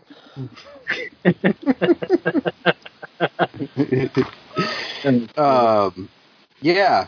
So they were catching up to him at this point because he got out. It started getting hot in California or in LA, so that's when he went up there to San Francisco. Yep. And again, he shot the husband, tried shooting the wife, but she survived, right? Yeah. Yep. Yeah. I'm kind of fucking like mesmerized on how you took over the fucking podcast, and I appreciate that. Like, no grudge whatsoever, but you're like really like leading the podcast now. It's fucking cool. Who are you talking to? Shred? No, to me. Shred's the man. No, Shred, I've been doing this entire podcast on my toilet. I gotta wipe sometime. Yeah, it's gonna get crusty. No, it's fucking cool, dude. We should actually like start a fucking like true crime podcast, and like if totally you should. Oh hell yeah! Dude. Like you and fucking Shred, Aaron Shred. I'm talking to both of y'all, you trans motherfuckers. You should actually start a fucking podcast, true crime motherfucking podcast, dude. Would be I don't got no time. I gotta wait for other podcasts to end. I don't have more time in my life for podcasts. You gotta think I still got kids and I'm married and I work full time. Because you know I had my notes and shit like that, and I was like, start a podcast, introduce the shit and shit like that, and you just kept on going and going as you covered every single point I had. So yeah, he's like, fuck my notes. Well, sir, we're professionals here. We've been podcasting for 10 years since you grew your first pubic hair, young man. I probably have been. Yeah, dude. Well, I'm pretty sure you were doing podcasts. I wasn't even born, so no. Probably when you first jerked off into your mom's soap dish and laughed as she washed herself in the shower. First time I jerked off was actually with my father. So. Oh no! Got really. Was dark. It like back to back, or was it like did you do a Dutch rudder? Like you grabbed each other's arms and moved them? It was anus to mouth. Oh, no. Hey, Will, were you being raped by a ghost? No, I'm waiting for my dad to die, actually. Jesus Christ. Oh, all right. Yeah, we're going to get along just fine. Yeah, you guys, Shred, well, I'm glad you guys all met. Shred's a good boy. He's a good lad. Good boy. He's a good boy. Just waiting to hit puberty, you know. I'm still just a little boy. Shred, I got in trouble with my wife that night when I drove home drunk. Big time. You weren't that drunk, were you? We did a couple shots. Come on. Well, I had 7 or 8 beers and a couple shots. Yeah, so what? So that was you who ran me over. Yeah, I got the earful, but that's okay. She was right. I shouldn't have done that. I should have called her. Yeah, next time just do Uber. Just get a goober. I was like, I'm good. I'm fine. I can drive. I may be drunk, but tomorrow I'll be sober, and you'll still be my wife.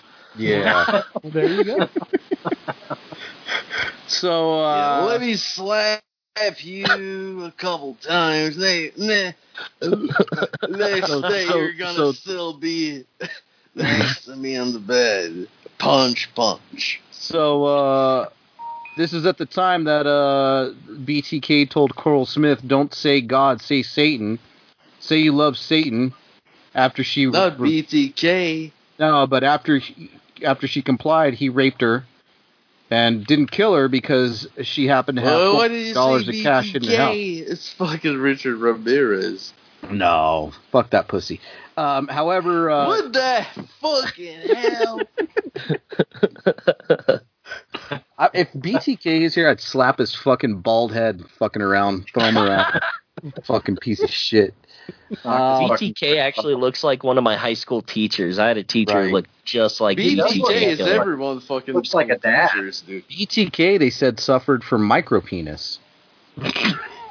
Well, I suffer from Not as bad as nanopenis, G.G. which is actually Allen, smaller. G.G. Allen is the prime A fucking micro penis. Yep. Yeah. He was a grower, not a shower. I'm kind of the same. I could actually trick a lesbian. They would just think that my clit is gigantic.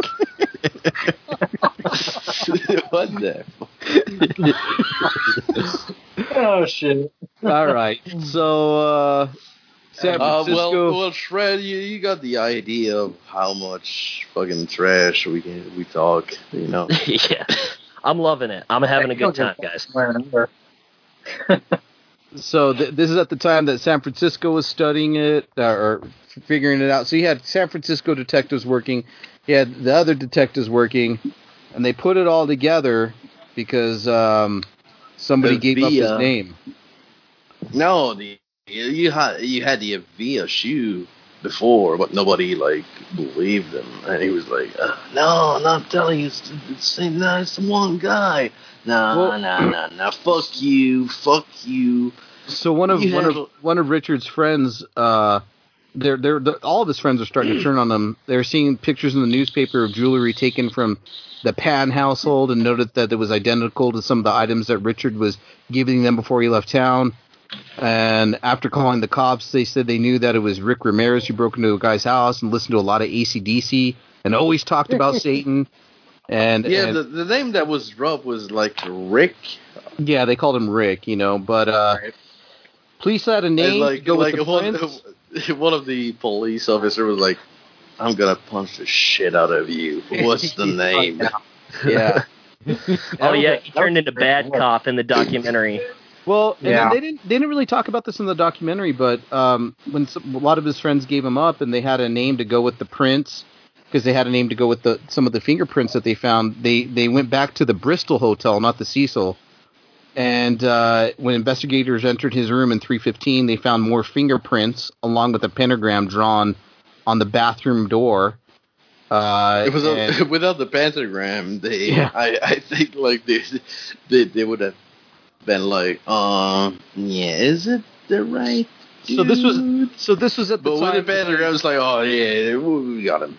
So this is at the time that they were able to cross-reference some crimes he did in El Paso for being a petty thief, and this is when they fucking put his face all along the fucking the newspapers. He was on a bus to Tucson to visit his brother. He was on the news too. Yeah, and when he had arrived to Tucson, he tried calling his brother from the bus station, and they wanted nothing to do with him at all. His sister-in-law. So, trying to kill time until his brother got home, he noticed a plainclothes police officer entering the station. And at this time, man, he went back to California, to L.A., and, man, his face was everywhere. He went to a Mexican neighborhood, and there was two words, El Matador, which is like the killer. And so... Oh, yeah, they fucking mobbed him over there, didn't they? Yep. Like, all the... Yeah. Yeah, but dude, he ran like a motherfucker. Like, he ran like... What? I don't remember the exact, amount of miles that he ran, but like he spent like 3 or 4 neighborhood or something like that. Just running. He was running, dude. Backyards and shit. He was hopping over Coke fences. makes him fast, man. Yeah, well, it says that when he looked at the newspaper rack and saw his face on there, Richard ran out of the store, but the store owner had alerted the police long before. He ran across the freeway, went through, tried to catch he caught another bus, but it was immediately recognized by everybody on the bus. He fled, tried to do a carjacking, but the owner of the car also recognized him. Yep. Not only did they beat him back, they chased him down the street. Yeah. So he continued to run. He jumped over fences, raced through yards, and then evading 1 yard. A couple was hitting him with like a spatula, because they're having a cookout. I'm just imagining him getting chased with the Benny Hill theme. This was a Mexican neighborhood. Yeah, this was a Mexican neighborhood. I was expecting like the neighborhood to just throw some tacos at him and shit like that. It's like the old monster movies, like all the villagers lit their torches and got their pitchforks and just fucking went for him. Yeah, so, just lay a fucking just prep some tacos, just like put them side to side on the road. He'll stop for 1 tacos because Mexican tacos are fucking good. So Mexican tacos as opposed to Canadian tacos. Yeah, Canadian tacos fucking sucks, dude. Just folded pancakes. So no, it's actually tacos, dude. So yeah, man, everybody was calling him the El Matador, and a man named Manuel del Torre chased him down, hit him with a fucking steel rod across the head, and this ended the Night Stalker's reign of terror forever. And everybody just wanted to kill him. What?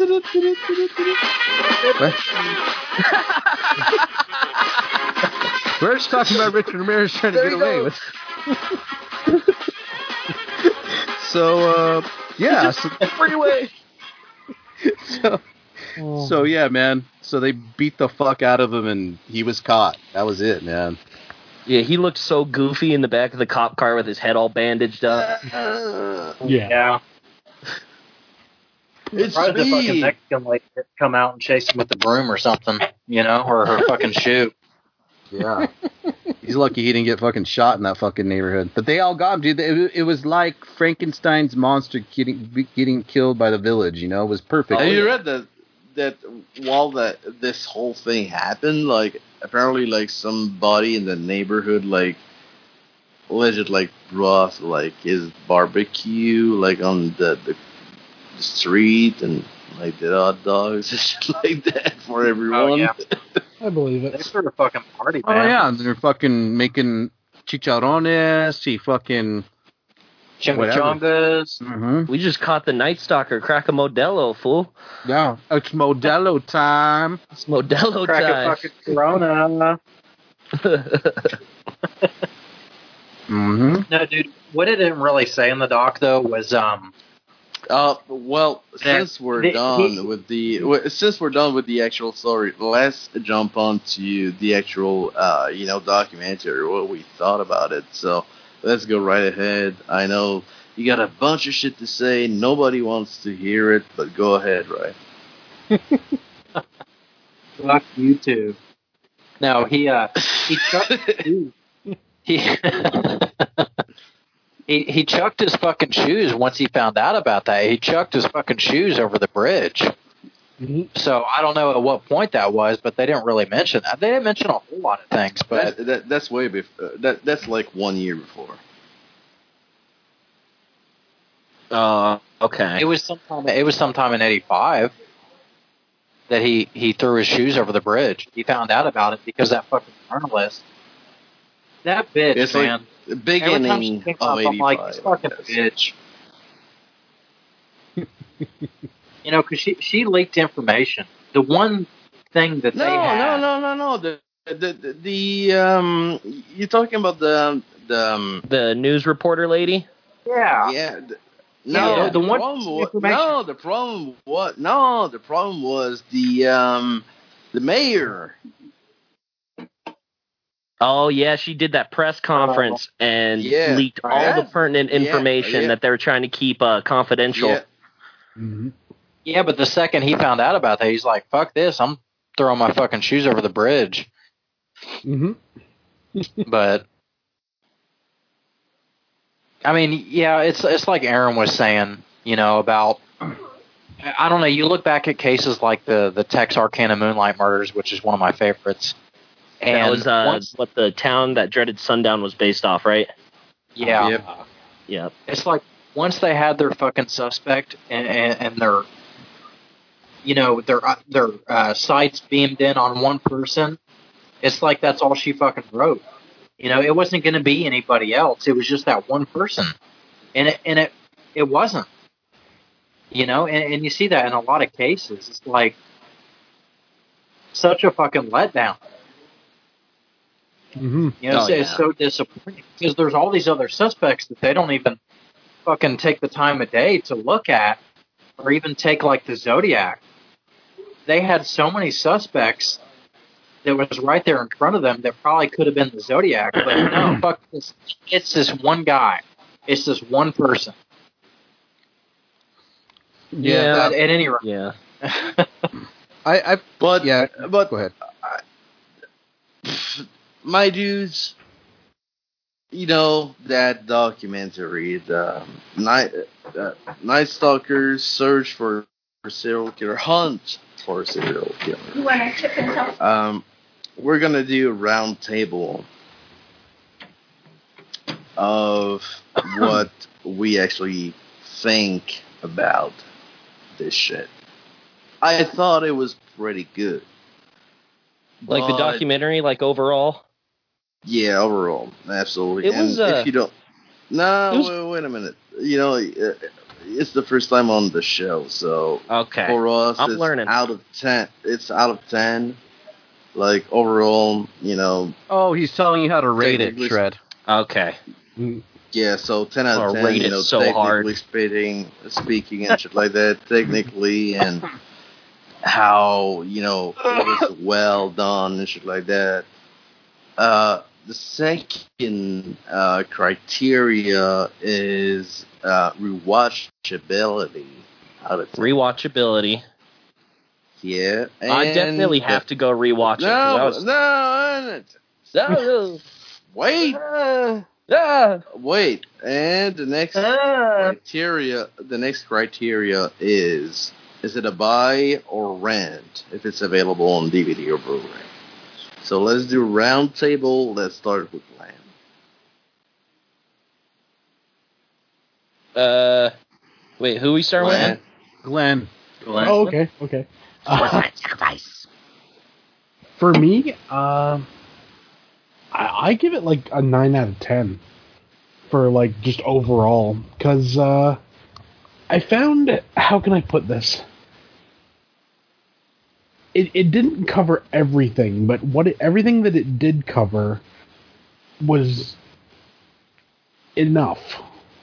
You know, it gave me enough of a feeling of the entire story. I didn't feel like anything major was like really missing or anything. So I was cool with that. Rewatchability. But the way it was played out too, you never get bored. Yeah. Rewatchability, that's a bit of a tough one. Like I've said before, like, I dig true crime stuff. I'm not like a huge watcher of it. I'd say I'd give it maybe about like a 4 for rewatchability. And for buy or rent, honestly, I'd give it a buy if it was, possible to buy it. Yeah. Because I found it to be a damn good series, really. And it's gonna sound weird to say this, but like for a documentary about the Night Stalker, I liked kind of how it didn't really too much focus on him. Right. Yeah, that's true. It was more on the crimes, on the victims. That's one thing I was about to say when I was gonna do my fucking ranking, if you will. Yeah. It's good. It's not like any generic fucking YouTube fucking documentary or whatever. It's like you're going next. Like, huh? Were you going next?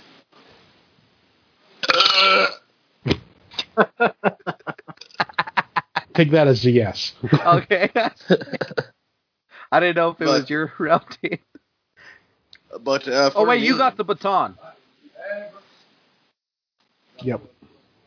But yeah, for me, it's like I would say it's pretty much like an 8 out of 10.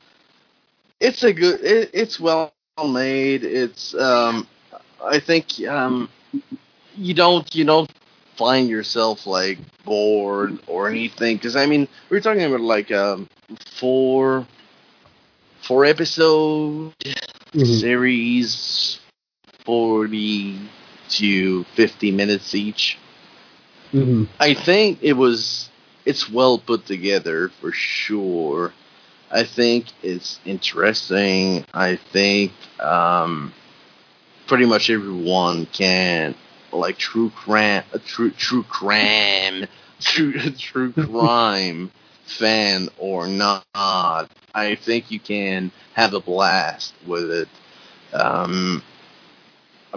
But again, I'm like, it's not like super accurate. It's like, how do you say it? Like sensationalism? No, sensationalism. Like sensationalism. Yeah, dude. So yeah, again, dude, it's good shit, but it's it's so basic and easy input to get anybody out there to actually get interested in true crime, and I think that's what they're going for. So I can respect that. Again, like I said, 8 out of 10. I think it's well made. I think the focus on the the whole this documentary is mostly interviews, and I really like that. I actually really like that, because you get to know people that never spoke on any fucking documentary you saw on YouTube or anything when you researched Richard Ramirez. So it's kind of cool to see that, but rewatchability, I don't know, dude. It's like rewatchability. I would rewatch it with a friend that don't know anything about like Richard Ramirez, but personally, like, I don't think I would rewatch this shit like daily. So I'm about like at it 3 maybe, because I know the story like I know the story like. I was raised with this story. Not really, but I was actually researching this shit. But is it about a rant? I would love to own this shit. Absolutely. If there's any Blu-ray coming out, I'm pretty sure I would buy it. So that's my rank. Cool. Who's next? Preston. Yo, all right. So I'm. Oh yeah. Oh, Shred. Yeah. I got a dumb name. I sound like a British vampire. Preston or Shred, Ray? Do you like Preston? Do you like? So. Preston. This Isn't Preston and Shred the same person? Yeah. Do you like him? No. He's a nice kid. Sure. Yeah, just making sure you like. Oh, she says she likes you. You get the thumbs up. Is that the wifey over there? Yeah, that's my wife. All right, tell her I'm sorry. I got you drunk. He says he's sorry. Ask your wife if my French no, accent is actually sexy. He wants to know if his friend, not Preston, but Will wants to know if his French accent is sexy. Who? Will wants to know if his French accent is sexy. Do you find French accent sexy?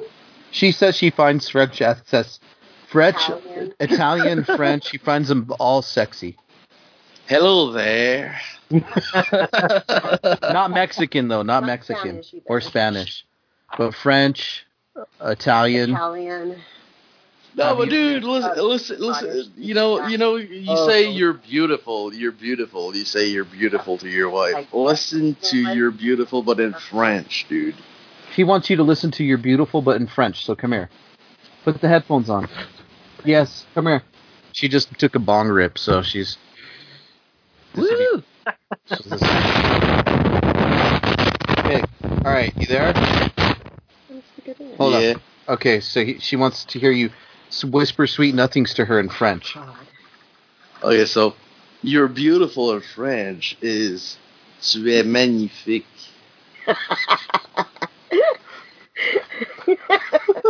Yes. She liked that. I liked it. She liked that a lot. Thank you.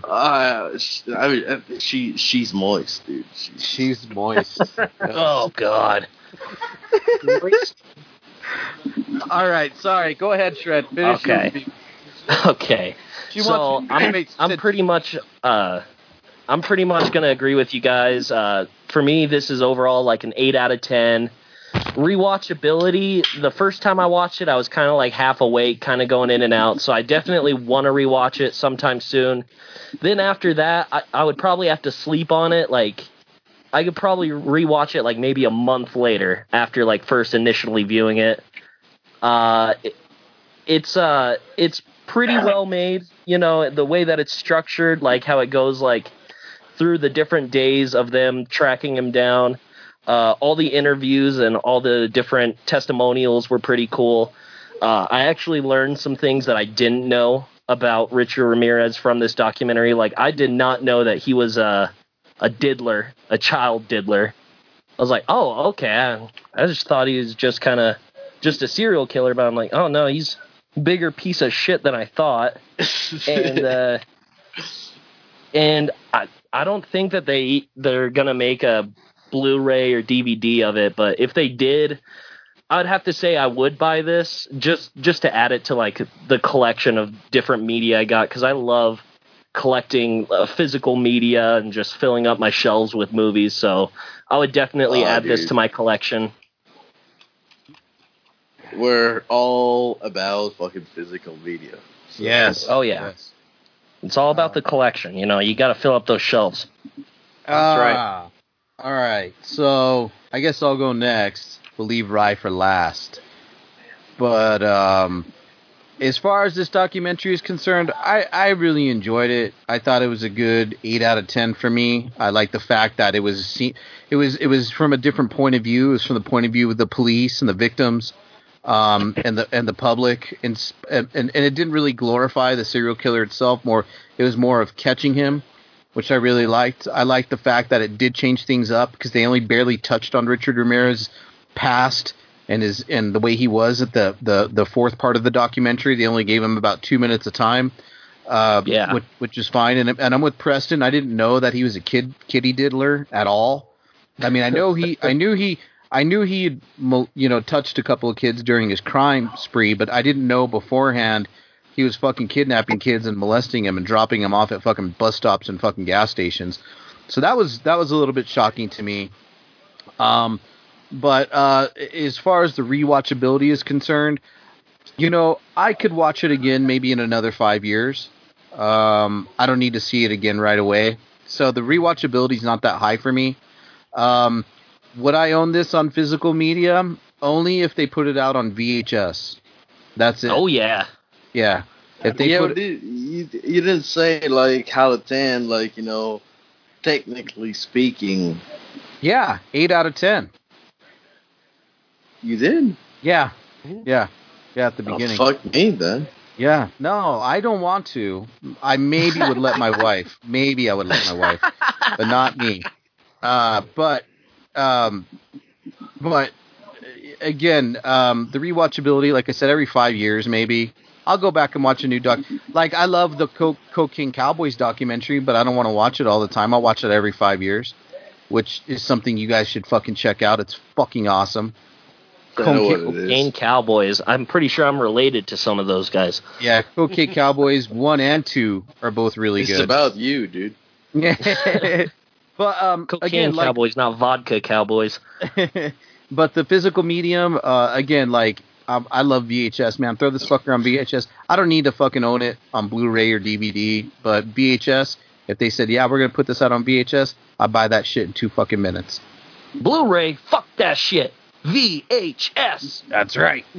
So, there you have it. And I pass it on to Mr. Rye Guy. Sweet.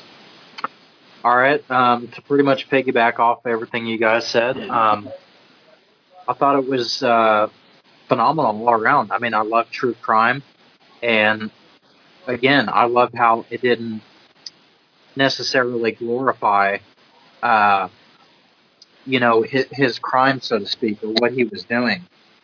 What I really loved about it, again, is that it took place from these gung-ho officers' point of view. And, it pretty much started from their childhood, and it almost really made Ramirez out to be this kind of mystique. Side character. Yeah, I mean, no pun intended. It made Ramirez out to be this entity. It was more about the cops and what they believed in and how hard they fought and what they chased after 17, 18 hours a fucking day. He's like, we would go to the fucking bar, we would do this, we would do that. And then I would go home to my wife, and it was just as hard, if not harder, for her as it was for me. And by the end of it, he's like, I just want to see my wife. It's all over. I promise you it's okay. I just want to see my wife. And how Gil, he firmly believed from the very start that it was one guy, and he was trying to tell everybody, but all they fucking thought about him was this young up-and-coming punk of an officer. And he's like, no, I'm telling you, it's one guy. You need to listen to me. But rewatchability, I actually watched it twice. I watched it once for the show, and then I watched it once with my wife, because she was really interested in it. Was she wearing a mask? No, but she should have been. No, but go ahead. Yeah, but rewatchability is pretty high. I mean, since I'm interested in true crime as much as I am, I feel like I could watch those type of things really any time. It's not really hard for me.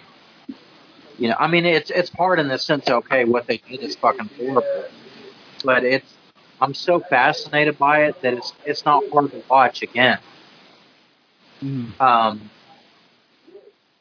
Buy, definitely a buy.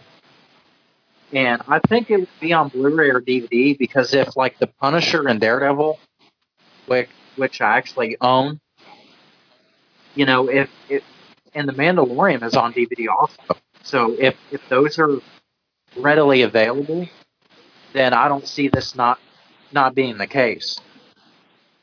I guess overall rating 8 to 8.5.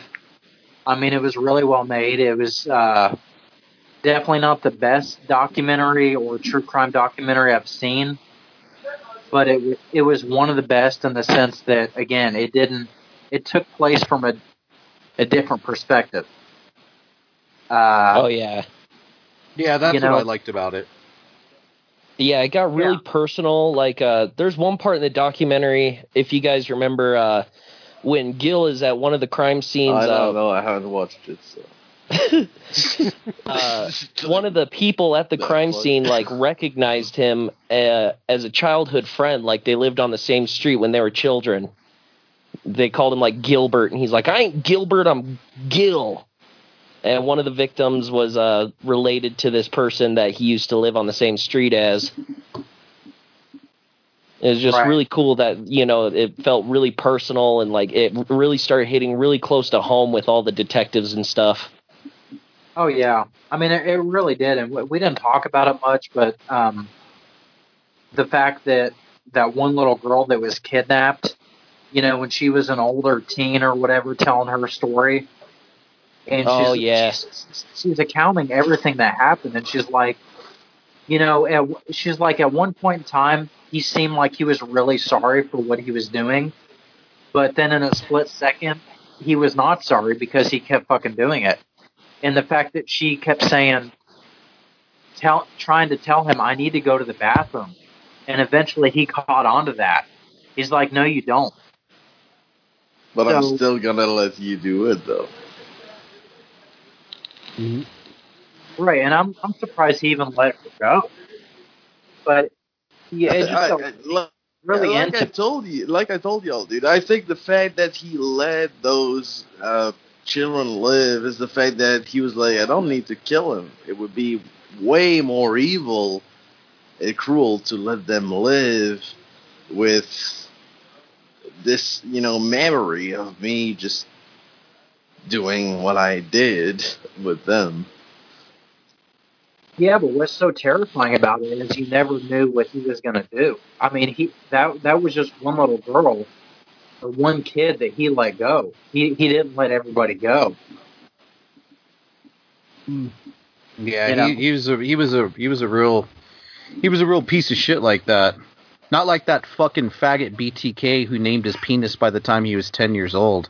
But worse than that, you got that piece of even worse is the piece of sheep.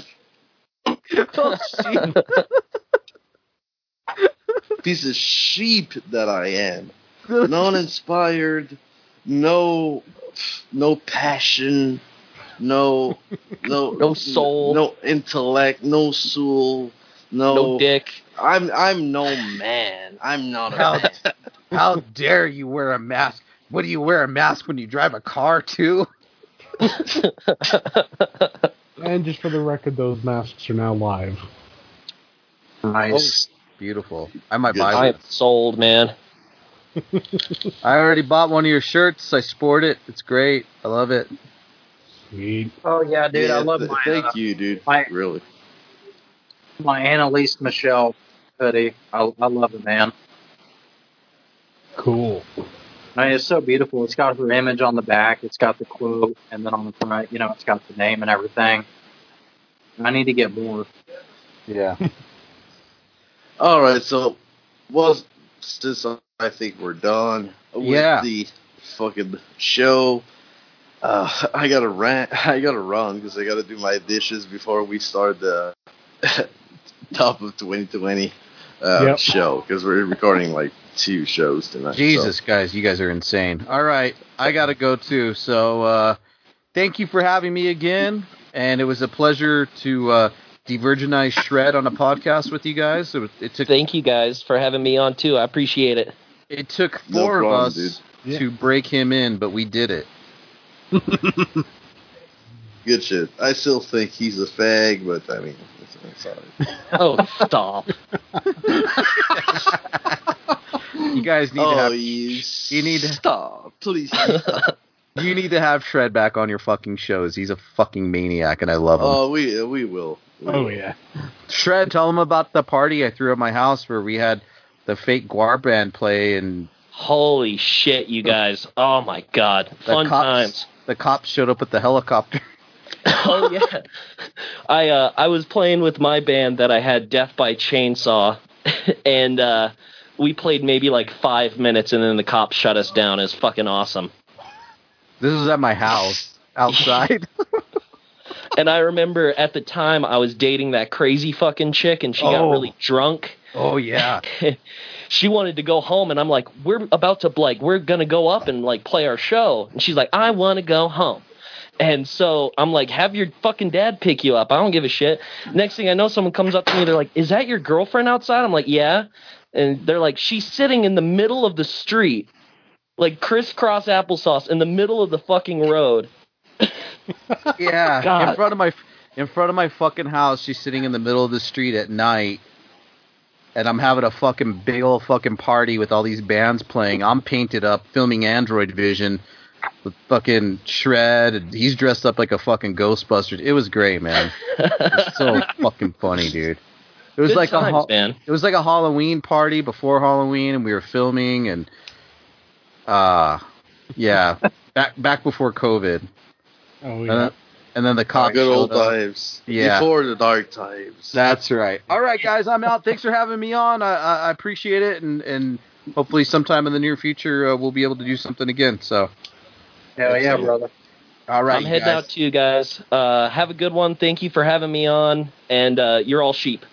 Yes. See you in Disneyland. Man with no fucking dick. All right, take it easy, guys. Yeah. Yeah, man. See you in fucking Disneyland. Perfect. Farewell and adieu to you fair Spanish ladies.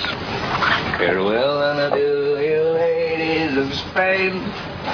For we've received orders for to sail back to Boston. And so never more shall we see you again.